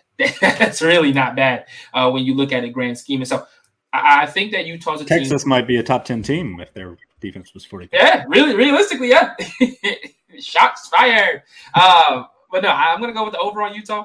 I think this is a team that should win 10 games minimum. Obviously, you look at the Florida game as being maybe the one outlier. But I think as of right now, until shown differently, they've got Oregon's number. They beat the brakes off of them both times. So they've got Oregon's number. Now, I know Oregon will want to get back, and the game is at Autzen Stadium in Eugene. So it's going to be a little bit of a different atmosphere. But once again, I mean, hey, until you beat them, Oregon can't really say much to them. USC is a team that I think, once again, will have to kind of wait and see what they look like because of the amount of transfers that they have. Maybe that game, you pencil that in. And other than that, maybe the fact that you're playing UCLA on the road at the Rose Bowl can be a trap game. It's right before the USC matchup. You might find yourself, looking ahead to maybe a USC team that might be ranked in the top 5 or top 6 at that point. And that's the only trap game I really see on their schedule. But it is a legitimate trap game.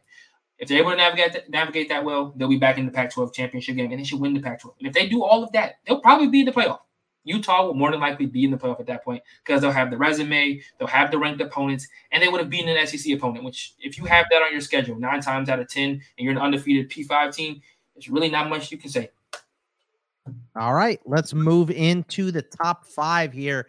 LSU at number 5. LSU opened up 3-1, but lost 5 of 6 midseason, during which the administration announced it would move on from 2019 national champion coach Ed Orgeron. The depleted Tigers finished 6-7 after a bowl loss to K-State. 7 is their DK win total. We have them at 8-4, so this is an over for us, over 7 for the Tigers. LSU, Nick, of all the potentially overrated teams we've discussed today, LSU may raise the most eyebrows. Why are the Tigers projected to be a top 5 team for us this season after what has been a disastrous couple last years? Yeah, LSU is certainly our, we're out on a limb with LSU. We are out all alone. Most projections, I think even on the high side, might have LSU as like a top 15 team, something like that. But we are, top 5. That one, when I saw the initial rankings, I thought as the roster updates were coming through and I was looking at it and I thought, okay, maybe LSU's got a chance to be a little bit better than most people think. I mean, new coach, disappointing, coming off a disappointing season, kind of a record that's been moving in the wrong direction since that national title. But when I actually saw, at first top 10, and then it kept sort of creeping higher and higher to where we are now at number 5, I just thought, oh boy, that, makes me nervous. This is certainly probably the silliest we look when I, tweet out our 131 rankings. So I understand. I definitely think that there's a good chance that LSU is overrated in our current projections. But, the reason the numbers sort of shook out the way that they did, and a large part of it is talent. LSU, according to our roster strength numbers, has the 3rd best roster in the country. Defensively, they are number 2. That is national championship level talent. Also, and it's not a huge piece of the calculation, but we do take into account coaching ratings in our projections. Usually teams, get a bump when they have a big time head coach, top 10 level head coach. Usually it's because that coach has performed at a top 10 level with that same program. At LSU, they're getting Brian Kelly, who ranks 8th in our head coach ratings based on his performance at Notre Dame over the last 5 years. He's replacing Ed Orgeron, who is in the 30s, 40s, even with, a national championship, one of the best teams we've ever seen in college football in 2019. The rest of, Orgeron's resume was not, on par, was to the point where he was outside of our top 25 rankings. And so LSU got a boost because it hired Brian Kelly. That makes me a little bit nervous because, as I've said, however many new head coaches there are in FBS this year, makes me a little nervous. I always tend to err on the side of a new head coach sort of underperforming, unless it's at the extreme end where there's really nowhere to go but up, and maybe a new head coach should give a jolt. LSU's probably not that. I do think that there's a good chance that they will be better coached. But playing at a top 10 level does seem like a little bit of a reach, especially after this team last year ranked 56th in overall team performance, 79th on offense, including a rushing attack that finished 121st in our team performance ratings. Defensively, however, I do think that, one, the defense was the better unit. They ranked 32nd in team performance overall. They did that with a lot of injuries to some pretty key players, especially on the defensive line. And still the defensive line played at a really, really high level. They ranked 3rd in our D-line performance ratings last year. But Ali Gay missed a large chunk of last year. Multiple guys were in and out of the lineup in that front 7 quite a bit. And I think that, this unit should hopefully be healthier, is among the very best in the country. The D-line is 2nd in our talent numbers, our individual position unit ratings. They're number 2 in the country on the defensive line. They're number 3 at linebacker, and they're number 2 in the secondary. And on paper, based on, the talent that LSU lost, they lost a top 3 draft pick in Derek Stingley. They also lost Cordell Flott, who was drafted, top 80 selection, both corners being gone. They also lost, through the transfer portal, Eli Ricks, former 5-star and 13-game starter, who was one of those injured players a large portion of last year. There's definitely some personnel concerns, but LSU was able to go to the transfer portal and pull out 3, 4 maybe new starters, guys who were highly experienced, productive players at their former schools, guys who are in their 5th and 6th year, a lot of them. So, mature players who would think are going to be able to come in, learn a new playbook, fit in well, be leaders in the locker room, and then hopefully, translate to play at a high level. We're talking about guys like Jarek Bernard-Converse, who's a starter, 47-game starter at Oklahoma State. A couple of guys transferring over from Arkansas in Joe Fuchsia and Greg Brooks, both of whom could contribute at safety or nickelback. Sevyn Banks was a big-time recruit and former starter at Ohio State.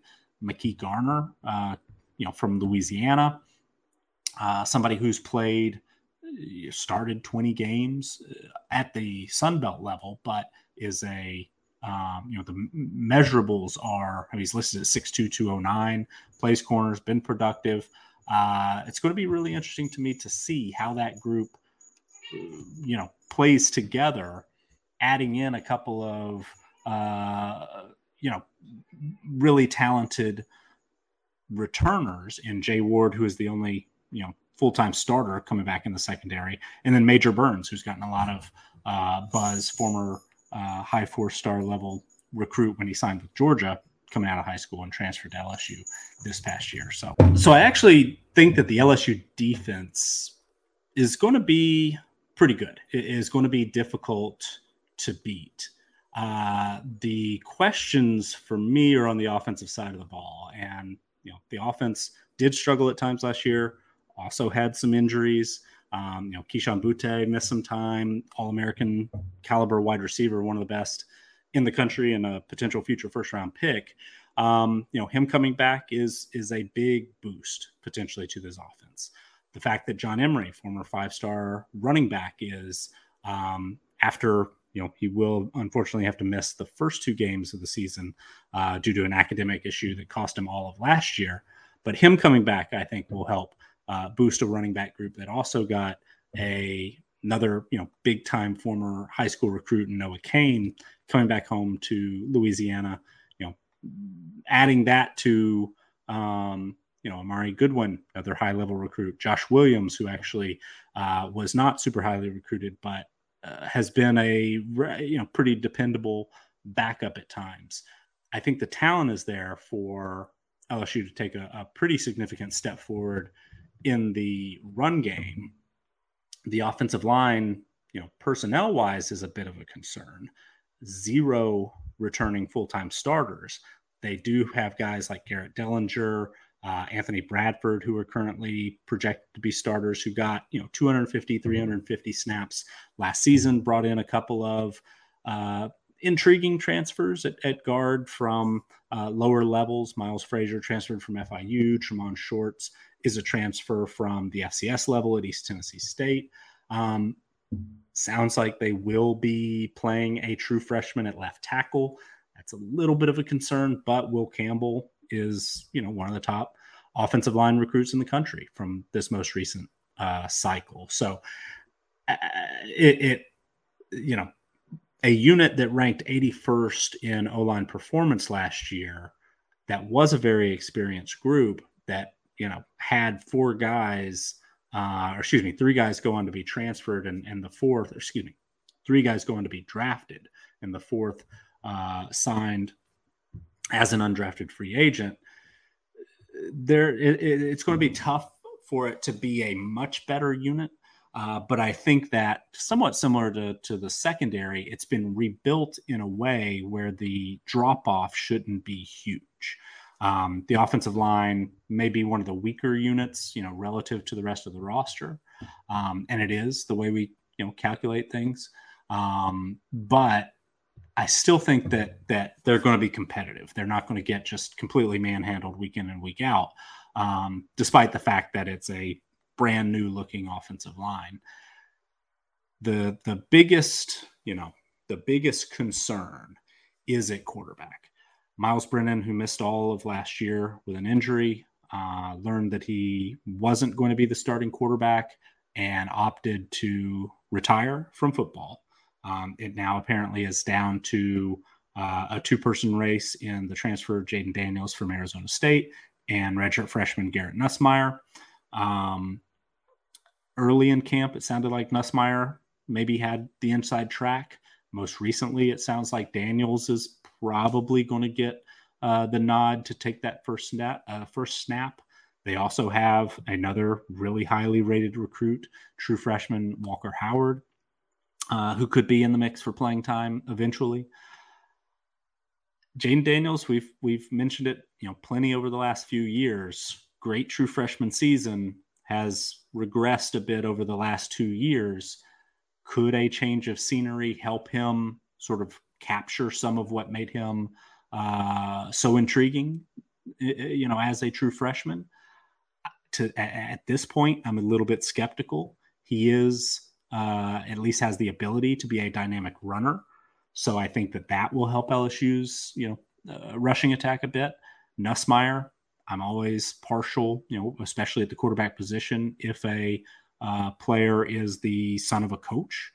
Nussmeier, that name is familiar to a lot of folks and pretty synonymous, especially, in SEC circles. Nussmeier's been an offensive coordinator, it seems like, at half the teams in the SEC. So I think, I don't think it's a doomsday scenario at quarterback for LSU. It may not be great. We might be overrating it a bit. Jayden Daniels might be a little overrated, based on some of the production he's had in the past, based on the fact that he was a pretty, high 4-star level recruit coming in. He's a 96 rated player in our individual player ratings. That seems a touch high to me. So even if he wins the job, I might, keep he and Garrett Nussmeier as co-starters because that evens out to about a 90. I think they're going to be okay at that position. They may not play national championship level, get national championship level quarterback play or top 5 level quarterback play. But I think that the potential is there for them to get a little bit better quarterback play maybe than a lot of folks assume right now. So we are obviously on the very, very high side for LSU. I don't love it. I don't even like it. But I do think that this team is probably a little bit better than most people assume it will be. So I think that getting over the 7 is highly likely. It's not our biggest edge by any means. But I think that, if a couple of breaks go their way and if that defense really does start to play like a top 10, top 5 unit, then this LSU team could surprise some folks and could, there's a path to 10 wins. There's a path to making life difficult on Alabama, who comes to Baton Rouge.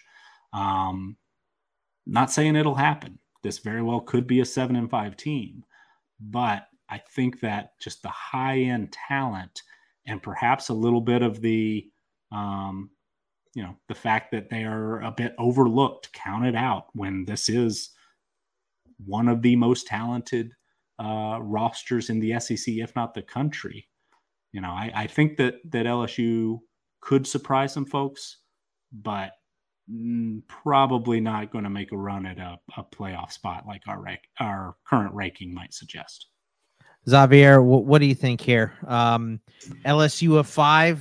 I mean, I'm almost afraid to ask you. I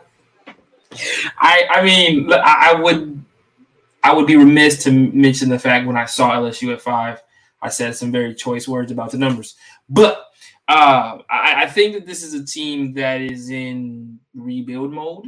Now, obviously, the amount of transfers that they brought in will not say that. That won't be necessarily what's indicative of what they've brought in the offseason. However, Jayden Daniels, if all things are correct, he's going to have to be a Heisman Trophy candidate for this team to get to 9-10 wins this year. I just don't like what I see on their team. John Emery was a 5-star, came in, but never could win the job over lesser high school talent, and just hasn't been able to finish out his career there as where people thought he might be. John Emery was thought of as maybe one of the best backs coming into the SEC, maybe ever, when he was coming into LSU. People were like, yeah, he's going to be the next Leonard Fournette. I'm not kidding when I say that. Kayshon Boutte is probably going to be a first-round receiver. He's just that good, and it showed that with some pretty mediocre quarterback play.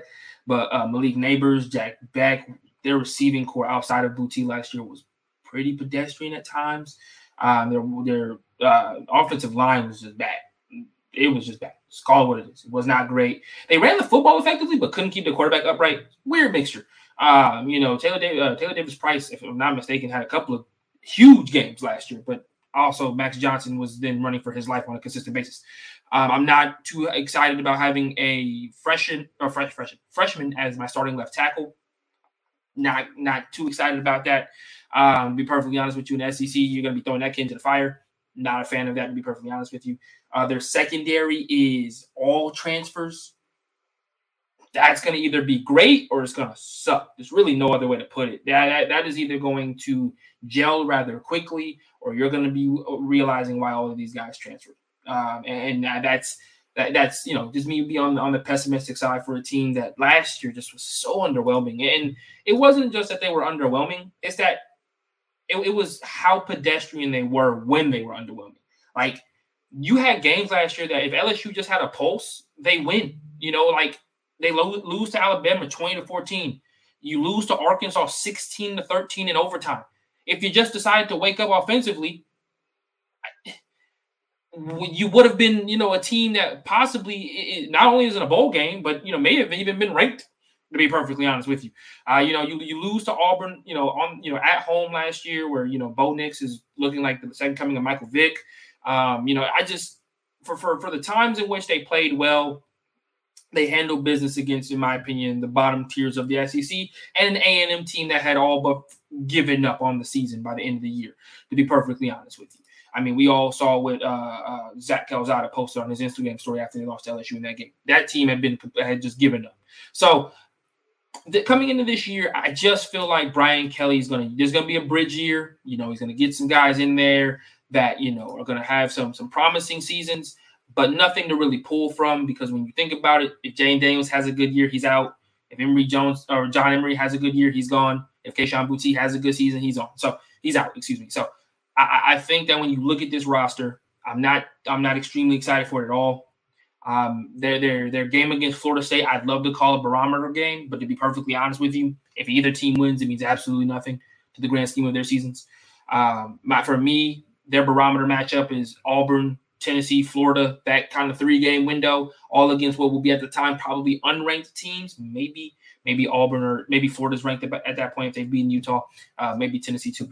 But that is somewhere where, once again, LSU at its best has always gone 2-1 against Auburn, Tennessee, and Florida. Always. They've always found a way to beat Auburn. They always find a way to beat Tennessee, and Florida's always a bogey team for them. So, they've always been able to find a way to lead that 3-game sequence with a winning record when they've been good. And if they can do that this year, okay, Brian Kelly, you've got something rolling.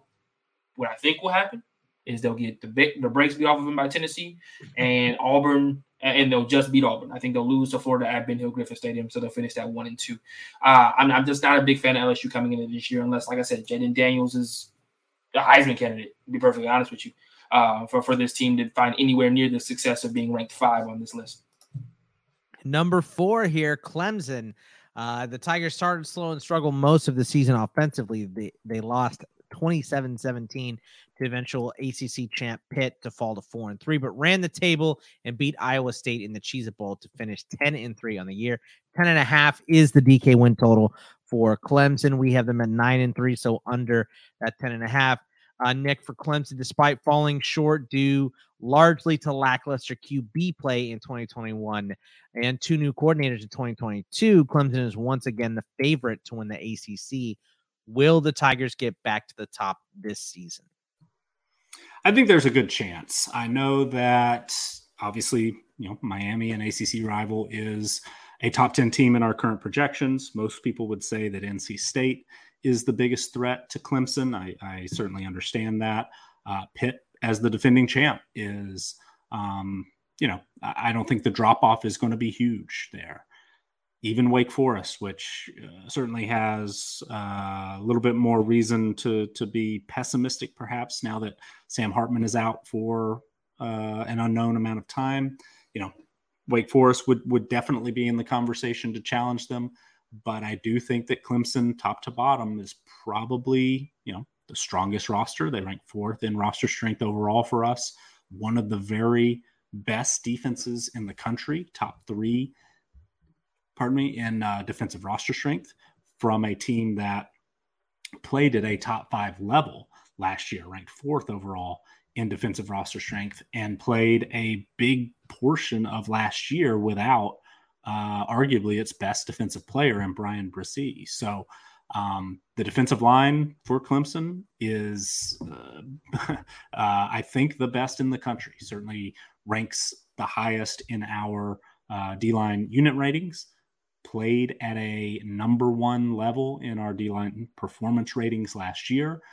Bresee, Tyler Davis, and Miles Murphy are all ACC performers.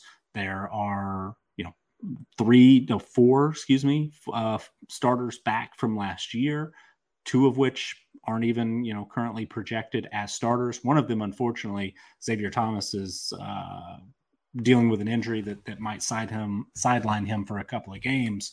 But still, the defensive line is as good as it gets in the country. Trenton Simpson at the linebacker level is one of the very best at his position. Andrew Makuba was a true freshman starter last year, played at a high level. I think will, be a big piece that they're able to build around in an otherwise rebuilt secondary that, though they, played a lot of guys like Sheridan Jones had 400 snaps, Jalen Phillips, RJ Mickens had 300 snaps, still losing, certainly some talented players, including a second-round draft pick, Andrew Booth. Mario Goodrich had really an All-American caliber season last year when undrafted, but, big loss. Still think that Clemson is in a really, really good spot defensively, talent-wise. We will see if the loss of Brent Venables plays its way into a level of concern. Clemson did promote from within with both of its new coordinators, so you would expect that things should stay relatively consistent.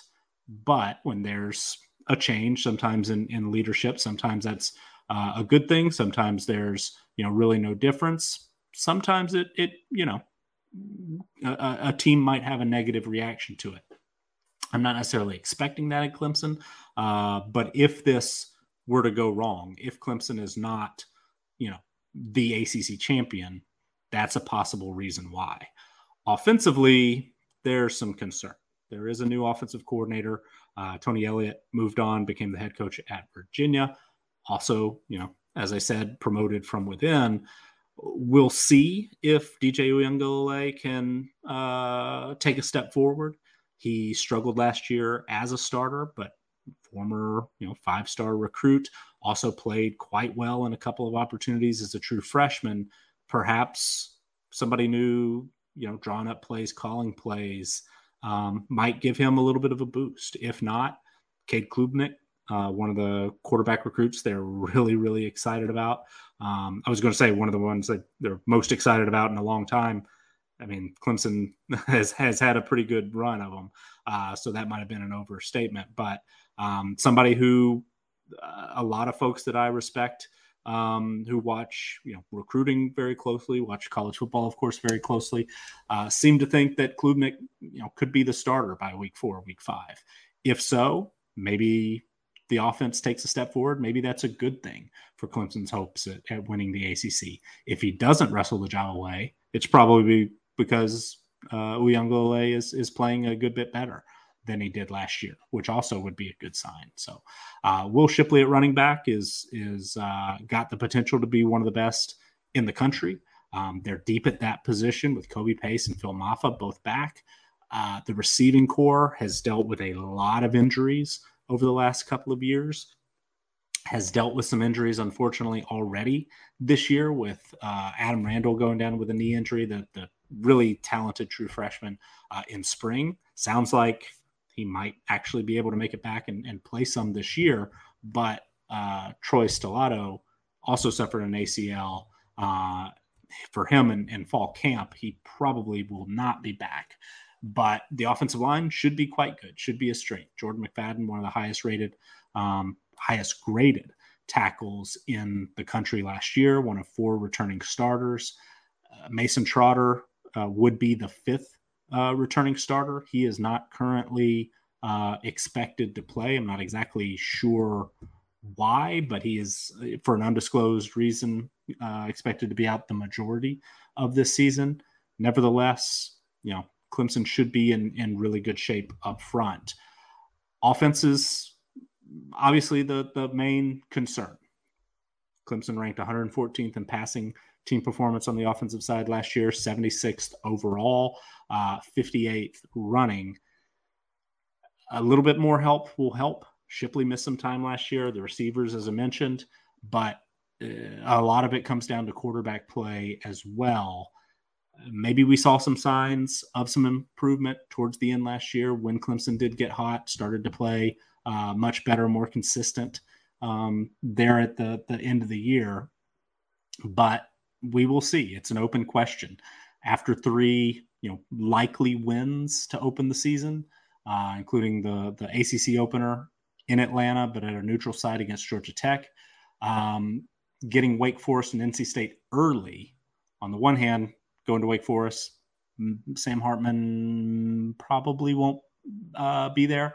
So that timing-wise maybe works out in Clemson's favor. But that home date with NC State, that'll be the real test. We do have Clemson favored in that game. We have Clemson obviously favored in every game at this point.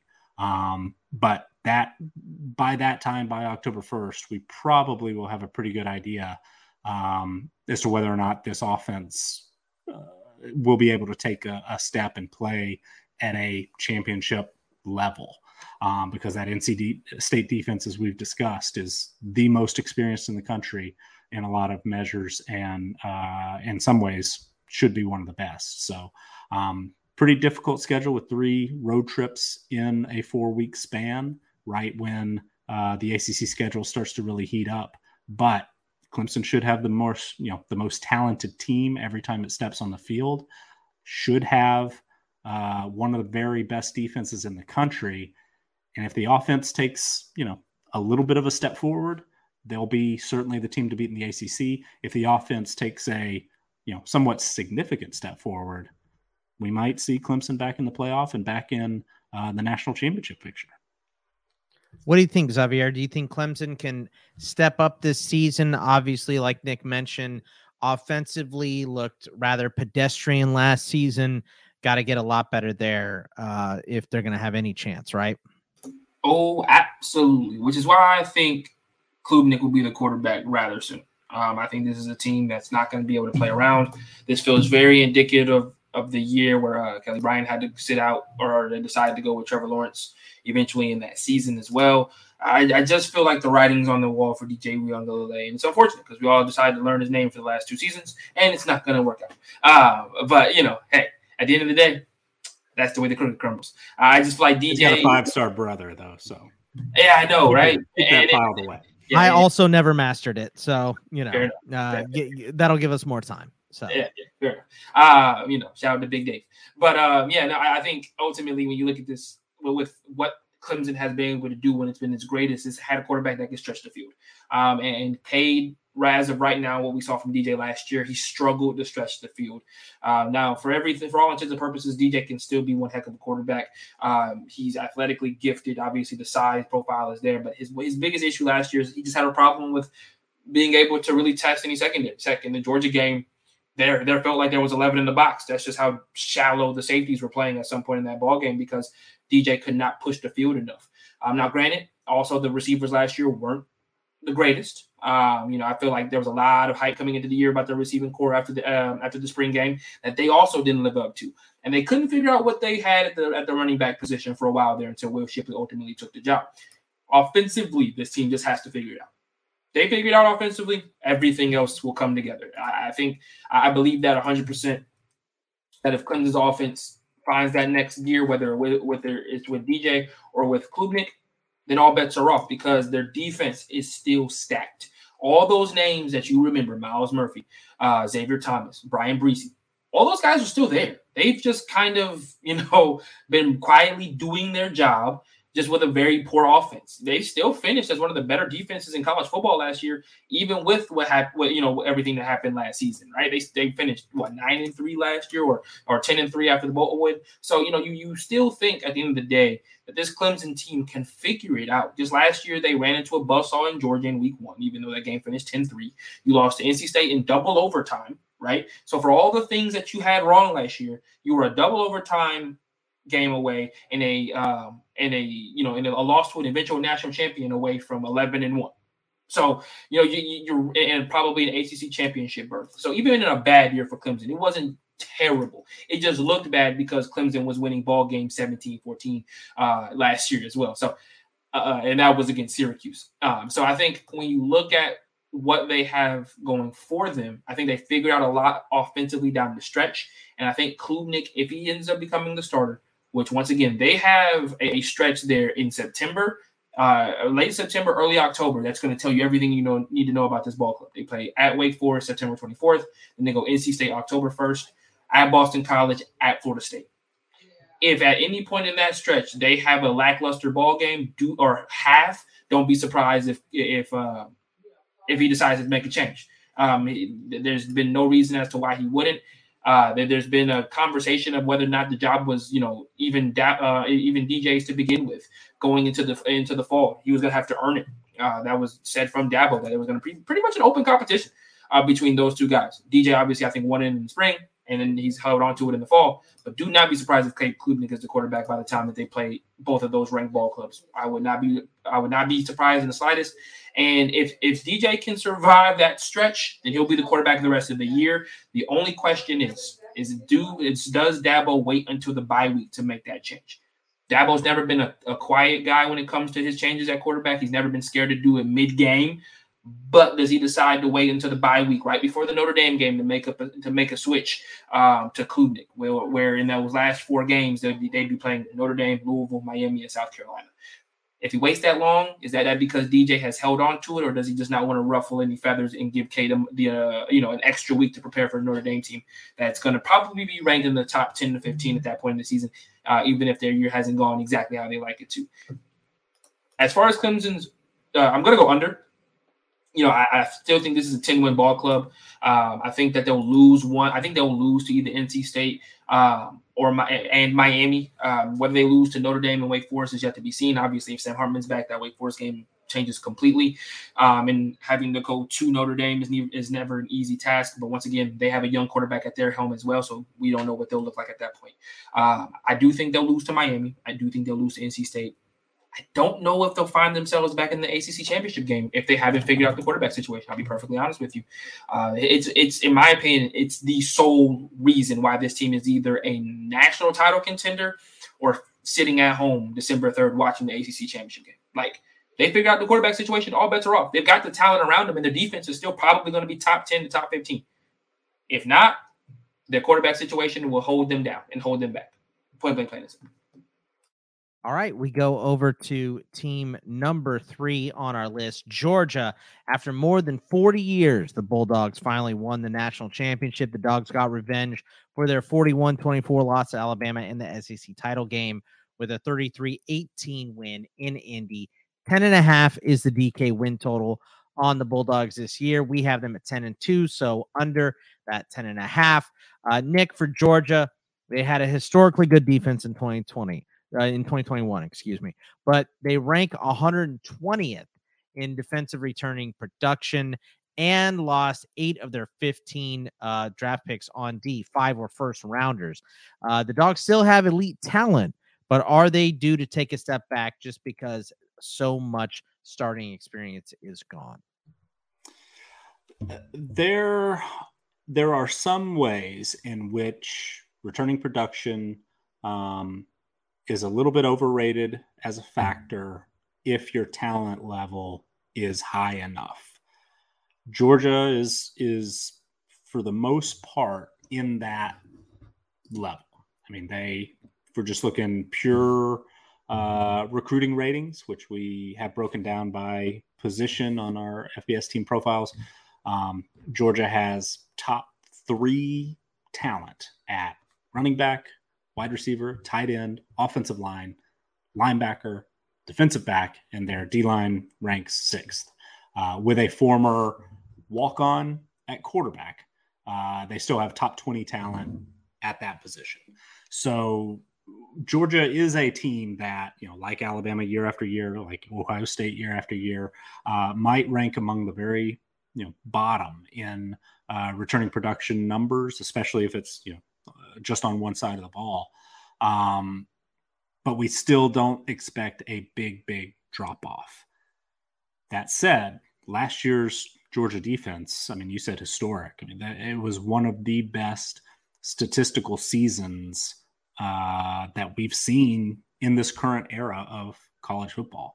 That, 2011 Alabama team, a lot of the advanced numbers think is one of the best in modern history, or maybe the best in modern history. And this Georgia team was right there with it, if not better.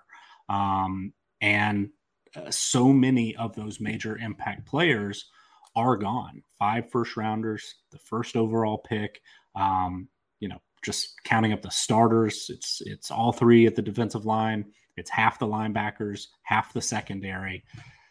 that's a lot to replace. And yes, the level of talent of the players who are assuming those roles is great.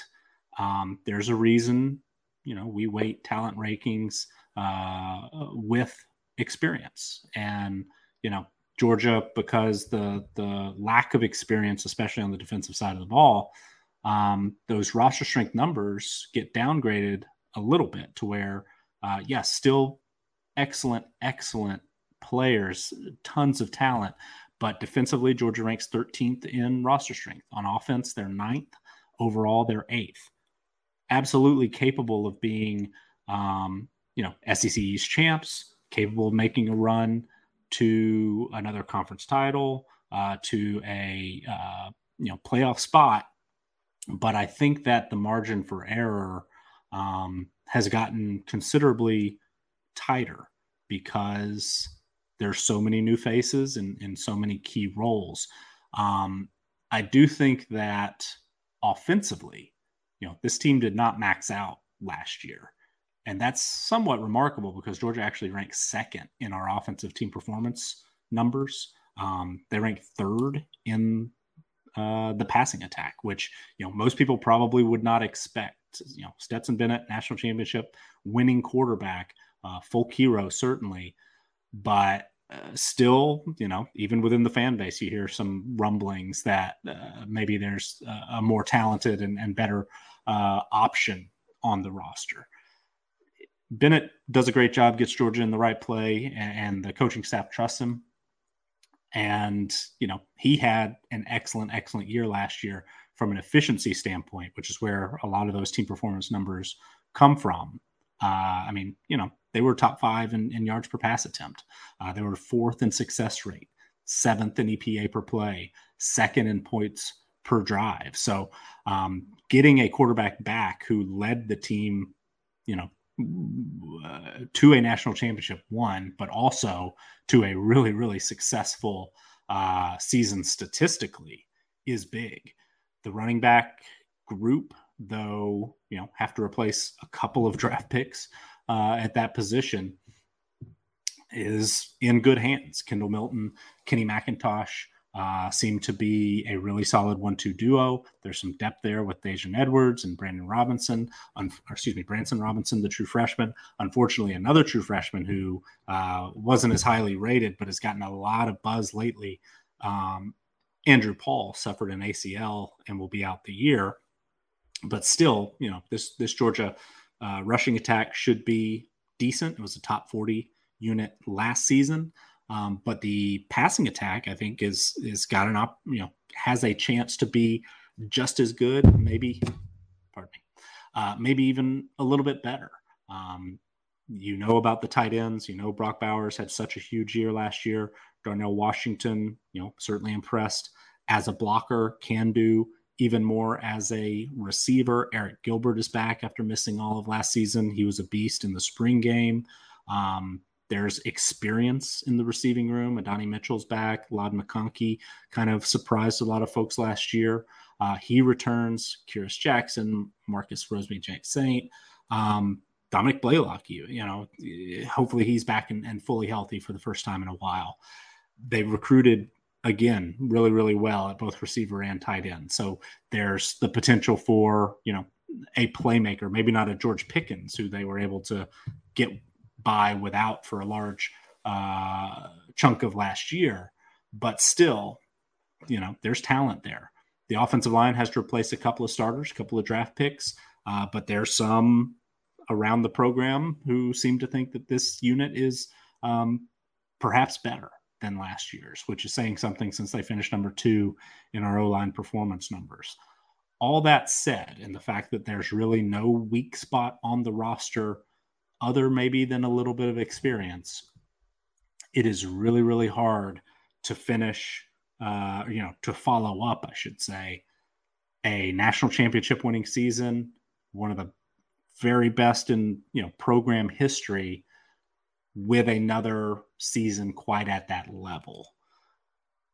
The schedule sets up really well. If Georgia can get by Oregon in week 1, neutral site matchup, in name only, really, that game's going to be in Atlanta, then there is little reason to think that Georgia won't win the SEC East, won't be a heavy favorite in the rest of its games.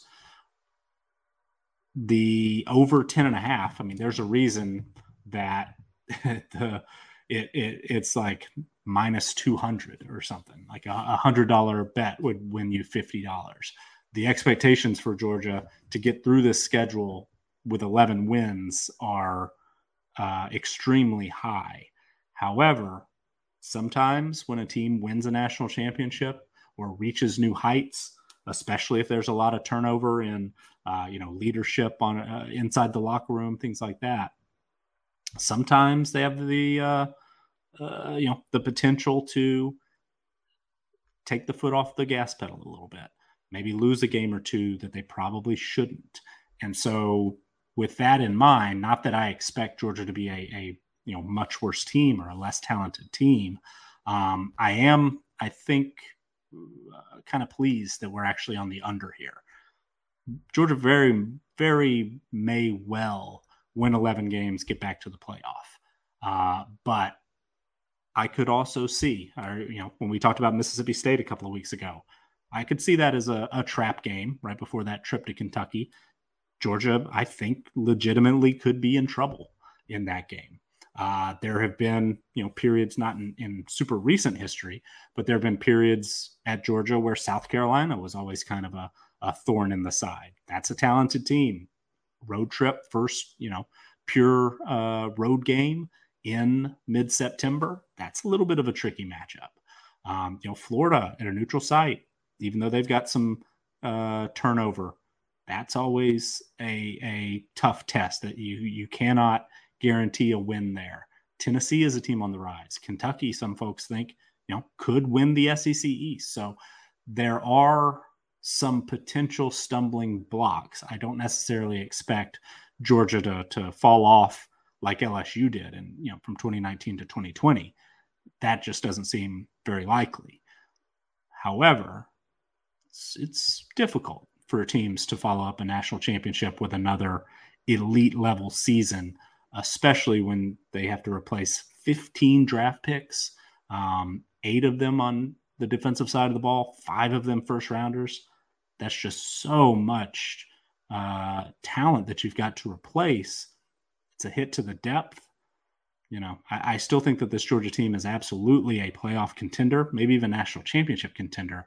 But it would not surprise me in the slightest if they end up in the 10-2 range in the regular season. Xavier, what are your thoughts for the Bulldogs this year? Obviously, a ton to replace here, but elite level talent, kind of turning into. You don't ever want to put a team into Bama's category, right? But it looks like with the recruiting class and the recent success, if anyone has a shot, it's the Dogs. So, what do you think about Georgia for 2022? It's going to be let's see. This Georgia team is going to be weird for a lot of Georgia fans, because I feel like offense is going to be what this team leans on. You not only got a returning quarterback in Stetson Bennett, who I think will look to be more of a focal point of the offense this year. You still return Kenny McIntosh and Kendall Milton. But obviously, you lose Amir White, you lose James Cook. So those, replacing those guys it's not going to be difficult necessarily, but it's also going to be a challenge in some ways. Especially James Cook coming out the backfield. Kenny McIntosh has some big shoes to fill in that regard. But on the flip side, you also have the best tight end room in college football. Brock Bowers probably would have been a top 15 pick last year if he was eligible for the draft. Eric Gilbert has been was arguably the best tight end prospect to come out of high school football in a very long time when he went to LSU. He looks poised to play, and everybody saw him in the spring game pretty much go bonkers. And then you still have Darnell Washington, which, when he came out of high school as, 6'7", he's almost the size of a left tackle, to be perfectly honest with you. When he moves, he's a freight train. So you've got 3 different ways to attack offenses in that regard. You also bring back Adonai Mitchell. Ladd McConkey is going to be, huge. Arian Smith comes back from injury. He was somebody who started to hit the ground running last year before ultimately getting hurt. He's a speedster. Kearis Jackson is there back for what feels like his 7th year You know, he's been there for what it feels like forever. You know, he's going to be obviously a safe pair of hands. So offensively, you really think that this team takes the next step. Also, the reason for that is their offensive line last year, rather young. You staved off, Amarius Mims leaving leaving in the transfer portal. You bring back Broderick Jones at left tackle. Van Pran was huge last year, but he's a redshirt sophomore. Tate Ratledge is a redshirt sophomore. So, your offensive line that was relatively young last year in a lot of ways comes back and is going to look a lot better now with another year under their belt. Obviously, where everybody looks towards is the defense. Will they be able to put that much pressure on quarterbacks again? I'm gonna answer that quickly. No. You don't have a Jordan Davis, to do that. Your linebacker room doesn't feature Nakobe Dean, Channing Tindall, Trayvon Walker, right? You just don't have necessarily some of those freaks that you had last year. You still have really good players. Jalen Carter will probably be a top 5 pick this year, if not top 7. Nolan Smith still, got to finish the last sack in the national championship game and is still extremely productive and was a huge gift for them to come back this year. Robert Beal is a guy who's played, a ton of minutes in his time at Georgia and isn't expected to take that next step, at the same position. But the secondary has to be better this year. They have to be less big play proof or more big play proof than they were last year. They were great in the intermediate. They were, really, really good in the short game. They have to be better at not giving away as many big plays. Keely Ringo, Christopher Smith, William Poole, those guys have to do a better job of keeping everybody in front of them, because you're going to have to do that more than when you had a defensive front last year that just got to the quarterback pretty much at will, where you could, there were games that I talked about just when we talked about Tennessee, the podcast ago. Tennessee had some opportunities in that game. Arkansas has some opportunities in their game. Kentucky has some opportunities, and obviously Alabama took care of those opportunities in their matchup in the SEC championship game. You've got to do better keeping some of those big plays away. And if you can do that, then that defensive front will grow into the year. Zion Logue, Tyrion Ingram, Dawkins, they'll grow into the season as it progresses. Maybe you'll even see some play from Chaz Marvin Jones Jr., who was obviously a recruit this year as well. When you look at their schedule, if they get through Oregon with a win, all bets are off for this team not being undefeated until the bye week.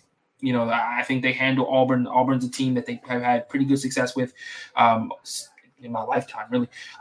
But most definitely in the last decade. And you look at the rest of the schedule, Samford at South Carolina is going to be a weird one. It's going to be a weird one. It absolutely is.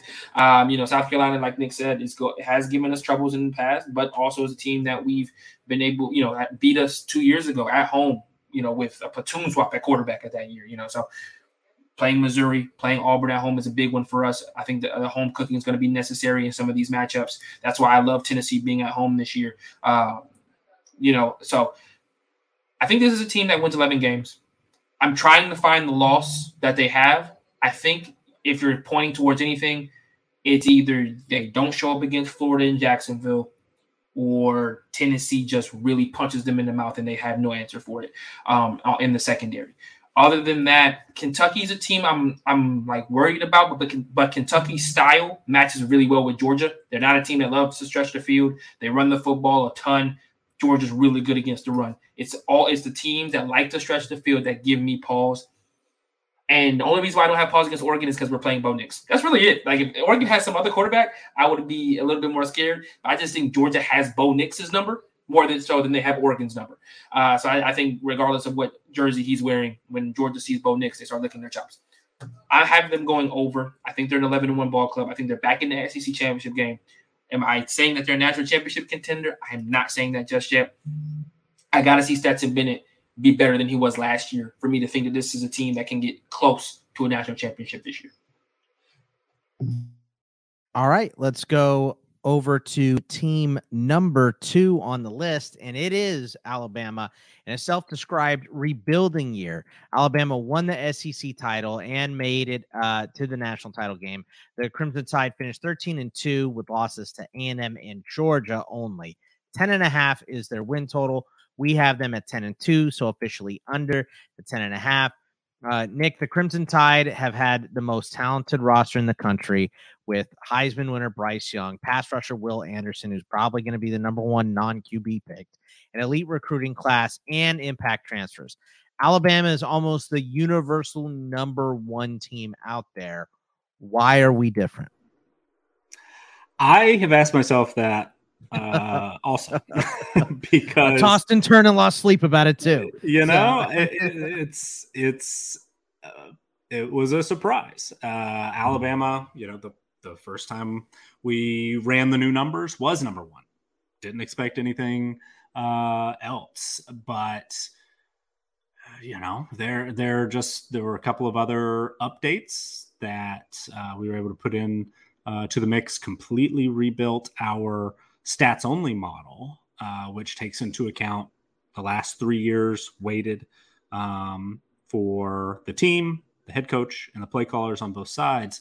I would have expected Alabama to be a clear number one in that as well, but they were actually third.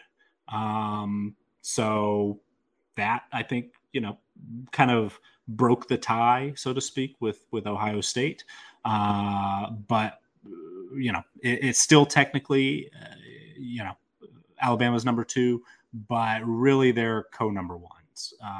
Alabama and Ohio State would be Ohio State right now would be about a third of a point favorite on a neutral field against Alabama. I would certainly expect if they play in a national championship game that Alabama will be incredibly well prepared and you know, might actually personally think that they probably would win that game. But if I'm trying to think of ways in which our projection is correct and Alabama is the second best team in the country and not a clear number one, part of it is this team struggled a little bit running the football last year. You know, Brian Robinson had great numbers, but a lot of the you know, more advanced stats that go into our team performance ratings didn't quite work out in Alabama's favor. They ranked 56th in rushing offensive team performance. Part of that was an offensive line that didn't quite play up to the level that we're used to for a unit that is, you know, consistently puts out 5-star offensive linemen. They ranked 45th in our O-line performance ratings last season, and that's with a left tackle who was the 7th overall pick and a right tackle who started 20 games in his career, both of whom are you know, no longer on the roster. So the offensive line, it's not a major weak spot. You know, talent-wise, pure talent, it's the best in the country. In our position strength numbers, which again weights experience and career production, they rank 12th. You know, that's still a lot. There are a lot of teams that wish they had the 12th best offensive line in the country. For Alabama, it's a little bit of a step back from what they're used to. On the defensive side of the ball, I mean, really, there are no questions. This Alabama defense should be the Georgia defense from last year. I mean, we may be talking about one of the very best in recent memory. Last season, they were number one against the run already, but if there was an area for improvement, it was defending the pass. Again, you know, 18th in the country is not a major embarrassment for most teams, but Alabama ranked 18th in defensive team performance against the pass last season. Their secondary was burnt at times. Not, you know, super often. They still had multiple All-SEC players. They still had, you know, a corner who was drafted in the 4th round by the Baltimore Ravens. It's an area where they could stand to improve a little bit. And you mentioned some impact transfers. One of those is Eli Ricks, who has not guaranteed himself a starting job yet. Kool-Aid McKinstry and Kyrie Jackson, who has been a little bit banged up, seem to have an edge at the top 2 corner position so far in fall camp. But Ricks has elite talent and should help, you know, solidify that unit with a, you know, pair of safeties and a nickelback, all of whom are returning as full-time starters, Jordan Battle, DeMarco Helms, and Malachi Moore, respectively. Shouldn't be a major issue, but based on last year's results and based on, you know, a little bit of injury concern, Ricks also had a legal issue. it's a slight question mark. It's not a weak spot. It's not a glaring area that opponents are going to be able to attack, but it's just not quite the elite unit that we're used to seeing. So if Alabama takes a step forward in that secondary, then it certainly can be the best defense in the country, maybe one of the best defenses in recent memory. If their offensive line, they did bring in Tyler Steen, who is a 30-game starter at Vanderbilt, should be the left tackle for them this year. The interior returns intact. At right tackle, you would expect Damian George or Kendall Randolph, who plays a lot of extra lineman, a big tight end at times, but has played some right tackle as well. You would expect that starting unit's going to be pretty good. You would think that with all the 5 stars on the roster as well, Alabama has rolled in a true freshman starter on occasion. That could happen this year. Sounds like it might actually happen in the receiving corps. There's a lot of buzz right now about Kobe Prentice potentially being a player who gets a lot of playing time, a lot of snaps early, especially with Tyler Harrell, a little bit banged up. JoJo Earl expected to miss 6 to 8 weeks with a foot injury. But then everywhere else, they have the Heisman Trophy winner coming back, Bryce Young, right? They have, like you mentioned, Will Anderson, one of the best pass rushers I remember seeing in college football and at least the last decade or so. Jahmyr Gibbs, transfer from Georgia Tech, is maybe my favorite college football player. Jermaine Burton transferred in from Georgia. Harrell is a huge big play receiver with elite speed. The way that Alabama has rounded out its roster with some elite free agent talent, transfer portal guys, in addition to those consistent number 1 or very rarely number 2 recruiting classes, I understand why so many people think that this is the team to beat and is a clear favorite to win the national championship. Another, added number or added factor that we can't quite quantify is Alabama usually does pretty well when there's a little bit of a revenge factor, and they came up short in the national championship game last year. There's, seems to me a pretty decent track record of when that happens, the next year's team, especially if it's, relatively healthy and stacked with talent, pretty experienced. And this Alabama team is relatively experienced. Top 50 returning production is somewhat high for them in my recent memory. They have a tendency to take things up a notch, and that could be the case this year. That said, as we'll talk about here in just a minute, Ohio State is, I think, just as good in a lot of ways. So we'll see. Hopefully both teams stay healthy. Hopefully we get to see this Alabama team at its best. An undefeated regular season is absolutely possible. We have them as at least a 9-point favorite in every game during the regular season. But also, funny things happen in college football sometimes. And, hopefully the injury issues Alabama's already had won't continue into the regular season. But if it does, if a couple of the transfers don't quite work out, if the offensive line doesn't, play at a top 15 or better level, if the secondary doesn't fix a couple of its weak spots from last year, we saw last season Alabama was susceptible. They lost to Texas A&M. They, maybe should have lost to Auburn, played much closer than anybody would have expected against LSU and Florida, some others. They were a beatable team last year. So if they don't fix a couple of those things, then, the trip to Tennessee, the home game against A&M, maybe even that trip to Texas, who our numbers seem to suggest is a top 10 team, 2 regular season losses is not crazy. I don't think it's likely. I probably just, for my own peace of mind, would rather we were over the 10.5, but it's it's possible that this team trips up a little bit too. There are some areas that are less than perfect. And so the more I, dug into it, the less I hated that Alabama wasn't our clear number one. Probably still should be, considered the team to beat for the national championship though. What do you think, Xavier? Bama here at number 2.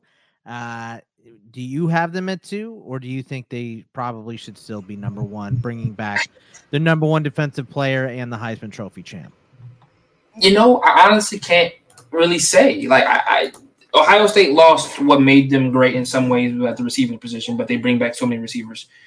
Alabama brings back Will Anderson and Bryce Young, but also brought in Eli Ricks. But that secondary is still a major concern for me. I know Nick wasn't too concerned about the defense. I am. That secondary looked terrible against Georgia. Let's just have it out. It wasn't a great afternoon, great night for them. Outside of really Jordan Battle, nobody, and Brian Branch with the fumble recovery situation. For the corners, it wasn't a great afternoon, a great night. I feel like they weren't healthy, 1, obviously, but 2, I just felt like they weren't in position like they typically are. Bama doesn't get beat on big plays a ton, and that Georgia offense, everything they hit that night that actually worked was for the most part big plays. Same thing when against A&M. That secondary just wasn't there, right? It took A&M to win in a shootout to win that ball game, but that means a shootout incurred. I just don't know what I'm going to get out of that secondary game in and game out. Kool-Aid McKinstry has a lot to show me this year. And it's mostly just the corners. I love Jordan Battle. I think Brian Branch takes a bit of a step this year. DeMarco Hellams is a bit of a question mark for me as well. So that secondary has to show me more from stopping the pass when they're playing good passing teams. And that's something that Alabama kind of got away with last year. They didn't play a ton of explosive ball clubs last year. And I feel like the couple that they did showed you that they could. Arkansas put up 35 points against them. Arkansas is not a great passing team as well. Like I said, Georgia had a pretty good game against them, or had a really good game against them in the national championship game. But also, even against Cincinnati, their defense was great against, or their offense was really good against running the football, but passing the football they weren't great. So I feel like last year they had to kind of figure themselves every time they went into a ball game, and they just had to use what they had. Coming into this year, offensively, I think they're more well-rounded. Jahmyr Gibbs obviously is a big factor of that. Jahmyr Gibbs comes in probably outside of Bijan Robinson is probably the second or third best back in college football, in my opinion. Just what he was able to do at Tech can't go understated. They added Jermaine Burton, which I think is going to be good because I think they needed a little bit more senior-laden guy in their receiving core. Yeah, they brought, Ja'Cory Brooks is back. But I just felt receiving-wise, they were rather young. And that's not something that I've always been able to say at them. I kind of felt like that for 4 or 5 years, they were just churning out another junior and senior combo that was just going to really be really good. I didn't see that coming into this year, so Jermaine Burton being added to that team is huge. I think Bryce Young's going to have to do a really good job this year. He doesn't have the names. He just doesn't. It's going to be much like the national championship game all over again. He doesn't have those quote-unquote guys that he's going to be able to go to play after play that he just knows for a fact until Ja'Cory Brooks and Trayshawn Holden and Jermaine Burton separate themselves. He doesn't necessarily have that guy coming into the year like last year, in previous years where, Tua had, Devontae Smith and Mac Jones had Devontae Smith and Jalen Waddle and all those guys. You had players that you knew just coming into the year were going to be great. With all that being said, I still think this team wins bare minimum 11 games. You look at their schedule. I think they beat Texas and Austin. And really, I think just the West is not as good as it has been in years past. Ole Miss isn't as good. LSU's not as good. And yes, A&M will be preseason ranked high, but we all know what I said in earlier podcast. I think A&M is on my fraud watch to begin the year already, and so I'm not really high on them, to be perfectly honest with you. So I think, and then like I said, I think this is going to be an opportunity for Saban to get his give back from that whole situation with Jimbo, and it's in Tuscaloosa, so give me Bama all the way. The only game I really have them losing, quote unquote, I think maybe either at Tennessee or at Arkansas. I think Tennessee has the kind of offense that can stay with Alabama and can really hurt that secondary. And Arkansas almost beat them last year. Arkansas was right there was right there on the cusp of beating them last season. So wouldn't be surprising if they were able to get over the hump with them being at home this year, Arkansas, that is. So Alabama should their expectation every year is to go undefeated. They have the talent to do so. There's more holes in this team than maybe there has been in previous years. I think their offensive line is going to be good. I think missing Evan Neal is actually going to hurt them. I'm excited to see what Dallas Turner is able to do this year. But outside of Will Anderson on that front, him and DJ Dell are kind of the only guarantees on that front for me. Just because I think that, even in last year's team, Fedarian Mathis was, kind of the only guy on that front four that got drafted high. So I'm not too terribly high on all the talent that Alabama has this year as I have been in years past, where I feel like, in years past, they just had guys. They had dudes everywhere. Not this season. But I still think this is a team that bare minimum goes 10-2, 11-1 should be their record, but 10-2 could be something that ends up happening. I'm going to go with the over, because I feel like Saban's going to twist this year again and go that this was a bridge year. This was another building year for us. We were rebuilding last year. This year we were building, and I feel like ultimately it's going to be one of those years where Saban has to do a pretty good press job to kind of keep people from trying to lowball them. I can see the typical Saban, press conference week 5, week 6 of the year, which is like, hey, these young guys are doing all they can, and you guys are just not giving them the credit that they deserve. I'm like, all right, Saban, we heard you say the same thing last year and the same thing 3 years ago, and so on and so forth. All right. The number 1 overall is, of course, Ohio State. Ohio State was upset at home by Oregon and fell to Michigan for the first time in a long time last year.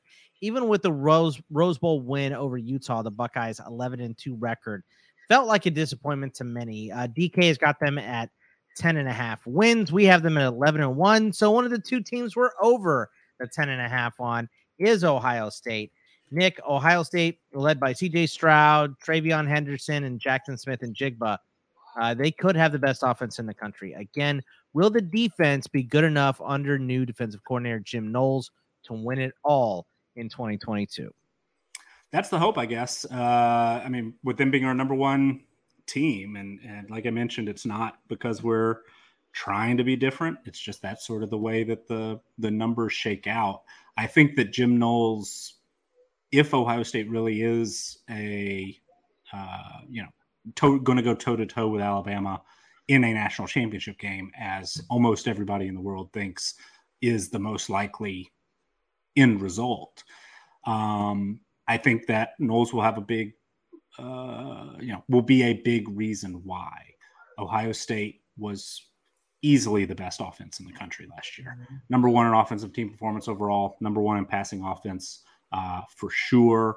Top 30 rushing game, but still, Travion Henderson, one of the best running backs in college football, announced his presence immediately as a true freshman. They have to replace a couple of first-round pick wide receivers, which normally is something you just can't overcome. Yet, wide receiver and tight end, Ohio State's group ranks number 1 in our roster strength unit ratings. So, the drop-off is not huge, at least when you're talking comparatively. Jackson Smith and Jigba looks like an All-American. Had a huge Rose Bowl, but still was, having a really, really solid sophomore year as well. Marvin Harrison Jr. looks like the next great, number 2 receiver at Ohio State. And then Julian Fleming and Emeka Egbuka are former 5 stars who are both, kind of battling it out for a starting role, it sounds like, but both of which are have sky-high potential. And this Ohio State receiving group, Brian Hartline is almost, you don't hear of very many position coaches in college football that the average fan could probably name. And you might be able to name Hartline, the wide receiver coach at Ohio State, just because his track record as a recruiter and, taking really, really talented players and helping them become All-Americans and first-round picks is just sort of the norm there right now. So CJ Stroud, one of the Heisman favorites, And I think that's absolutely warranted. Had a great year last year. There were some concerns early on. He's a little banged up, missed the Akron game, didn't play super great against Oregon. Good passing numbers, all year. But there was some concern as to whether or not he'd be able to hold off, if not Kyle McCord, Quinn Ewers, right, who was the hotshot 5-star on the roster last year. But Stroud was able to hold off those guys and play at a Heisman finalist level last season. And, I would expect that, though you can't guarantee somebody's going to play at that elite level again, the odds are better than not that CJ Stroud is going to be one of the best quarterbacks in college football. Somewhat similar to Alabama, the offensive line, is not perfect, is not the best of the best, does have to replace a couple of NFL draft picks, even though Paris Johnson Jr. is, perhaps a future first rounder. Maybe DeJuan Jones is as well. Those are their two bookends. Johnson was an all Big Ten performer last year. There's a little bit of I guess a bit of a question. I mean, this is the most talented offensive line in the country, according to our numbers. It's the most talented everything, basically, at Ohio State. Quarterback, receiver, offensive line. The running back group is number 4 and probably would be higher if Henderson were a junior. He just hasn't maxed out his individual rating yet. But, if you're looking for a weak spot, maybe it's a little bit of, inexperience and depth on the offensive line. But look at the defense.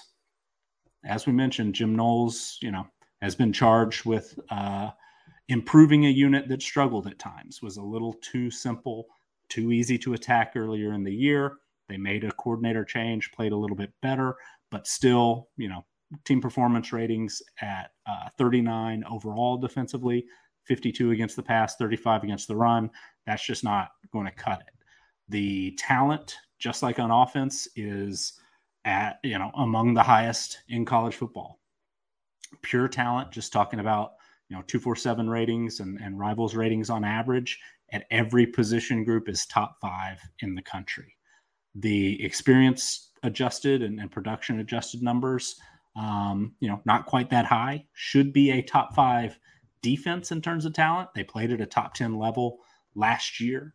So that should be, arguably the strength of this defense.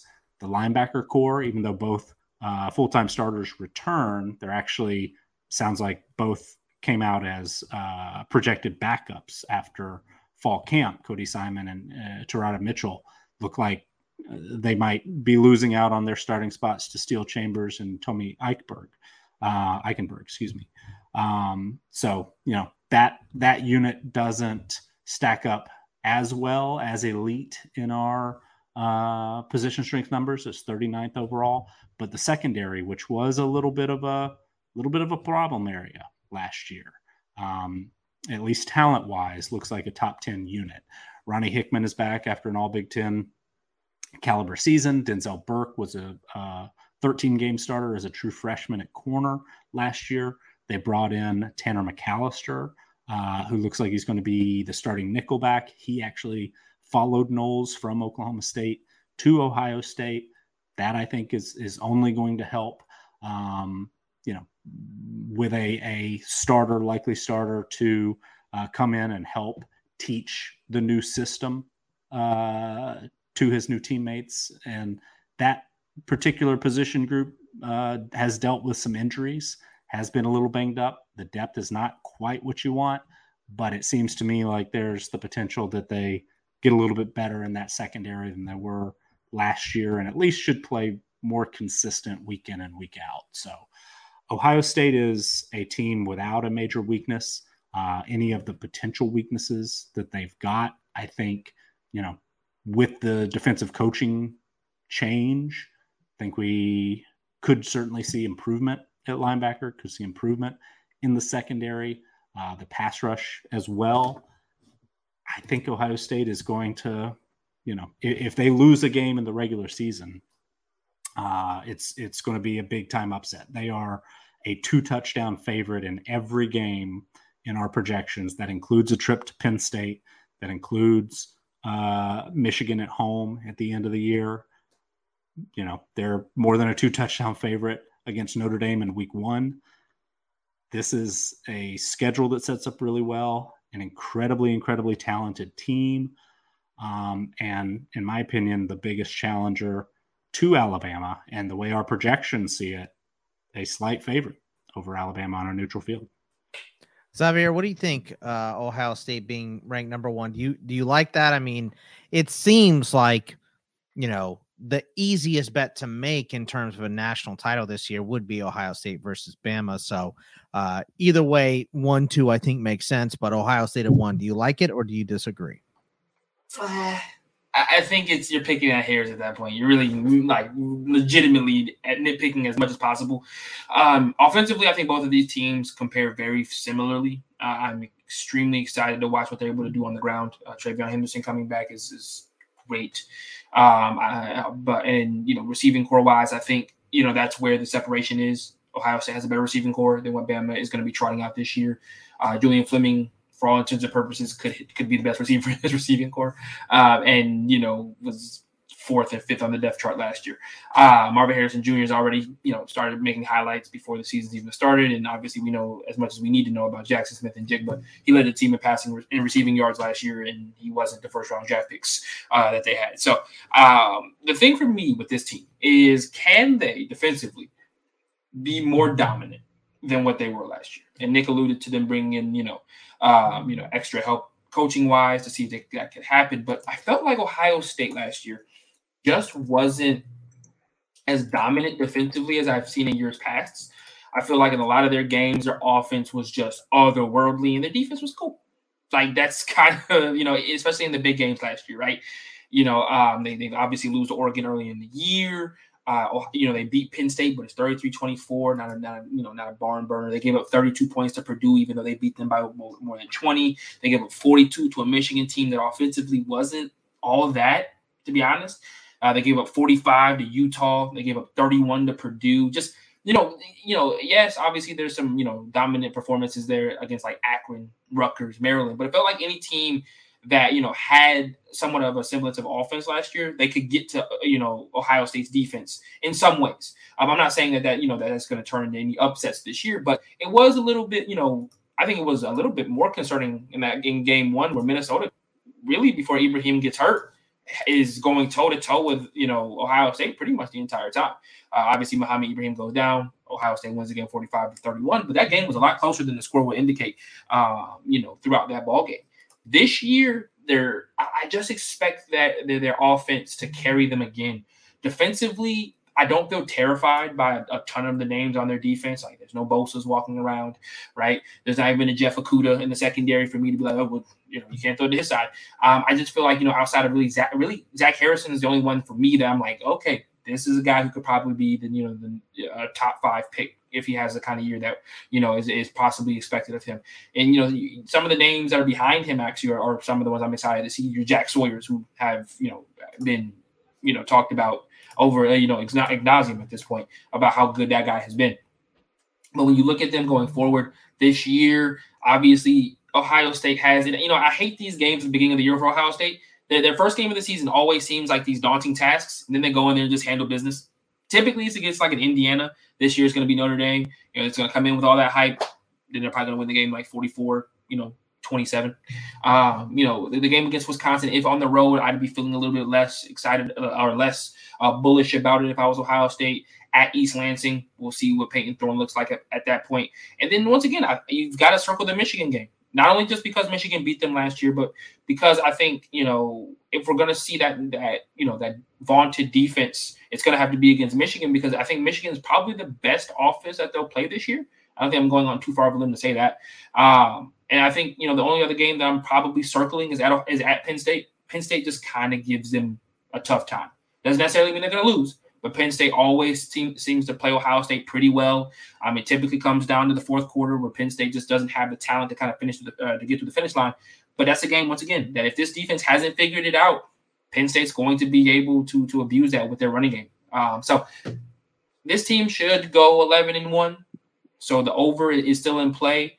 I think that this will be one of those years, though, where we're not looking at a bona fide number one overall team. And I know that's going to sound weird, but I don't think we will. I think there's going to be maybe 3 teams in a tier system this year, where in the regular season last year, I feel like Georgia was by far and away the number one team in the country for everybody. I feel like this year we're going to have like a sandwich at the top. It's going to be 3 teams, 3 teams, 3 teams, and we're going to almost be able to tear it off in that way, where I just don't feel like anybody's going to like legitimately separate themselves for like 8 to 10 weeks, to be perfectly honest with you. I would not be surprised if, you know, the number one team in the country kind of flip-flops throughout the season this year. So I think Ohio State goes 11-1. I think there's going to be a loss in there somewhere, whether it's Michigan, whether it's at Michigan State. And heck, if Wisconsin actually does the things we talked about in the podcast, Wisconsin's going to be a much more difficult game than what I kind of glossed over. But if Graham Mertz is actually the quarterback that we've been waiting for Graham Mertz to be, that team could be one heck of a game against Wisconsin. Once again, I just think because that game is at home, I'm giving way more of an edge to Ohio State than I probably would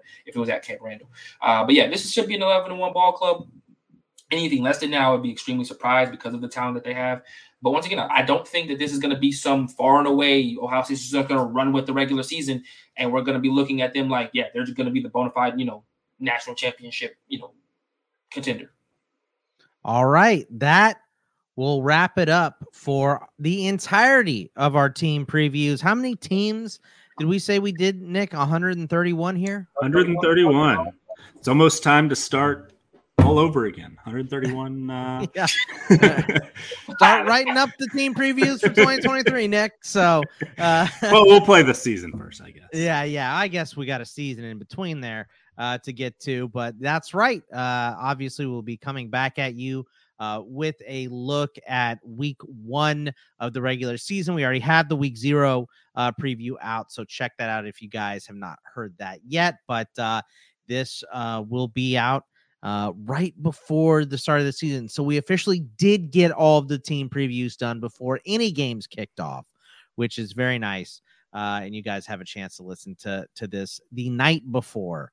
On CFB Eve, really, is when you guys can catch this first. So we hope you guys enjoy the team previews. Remember, you can follow us all on Twitter at Bogman Sports for myself, at CFB Winning Edge for Nick, at Xavier_Triche, TRICHE for Xavier.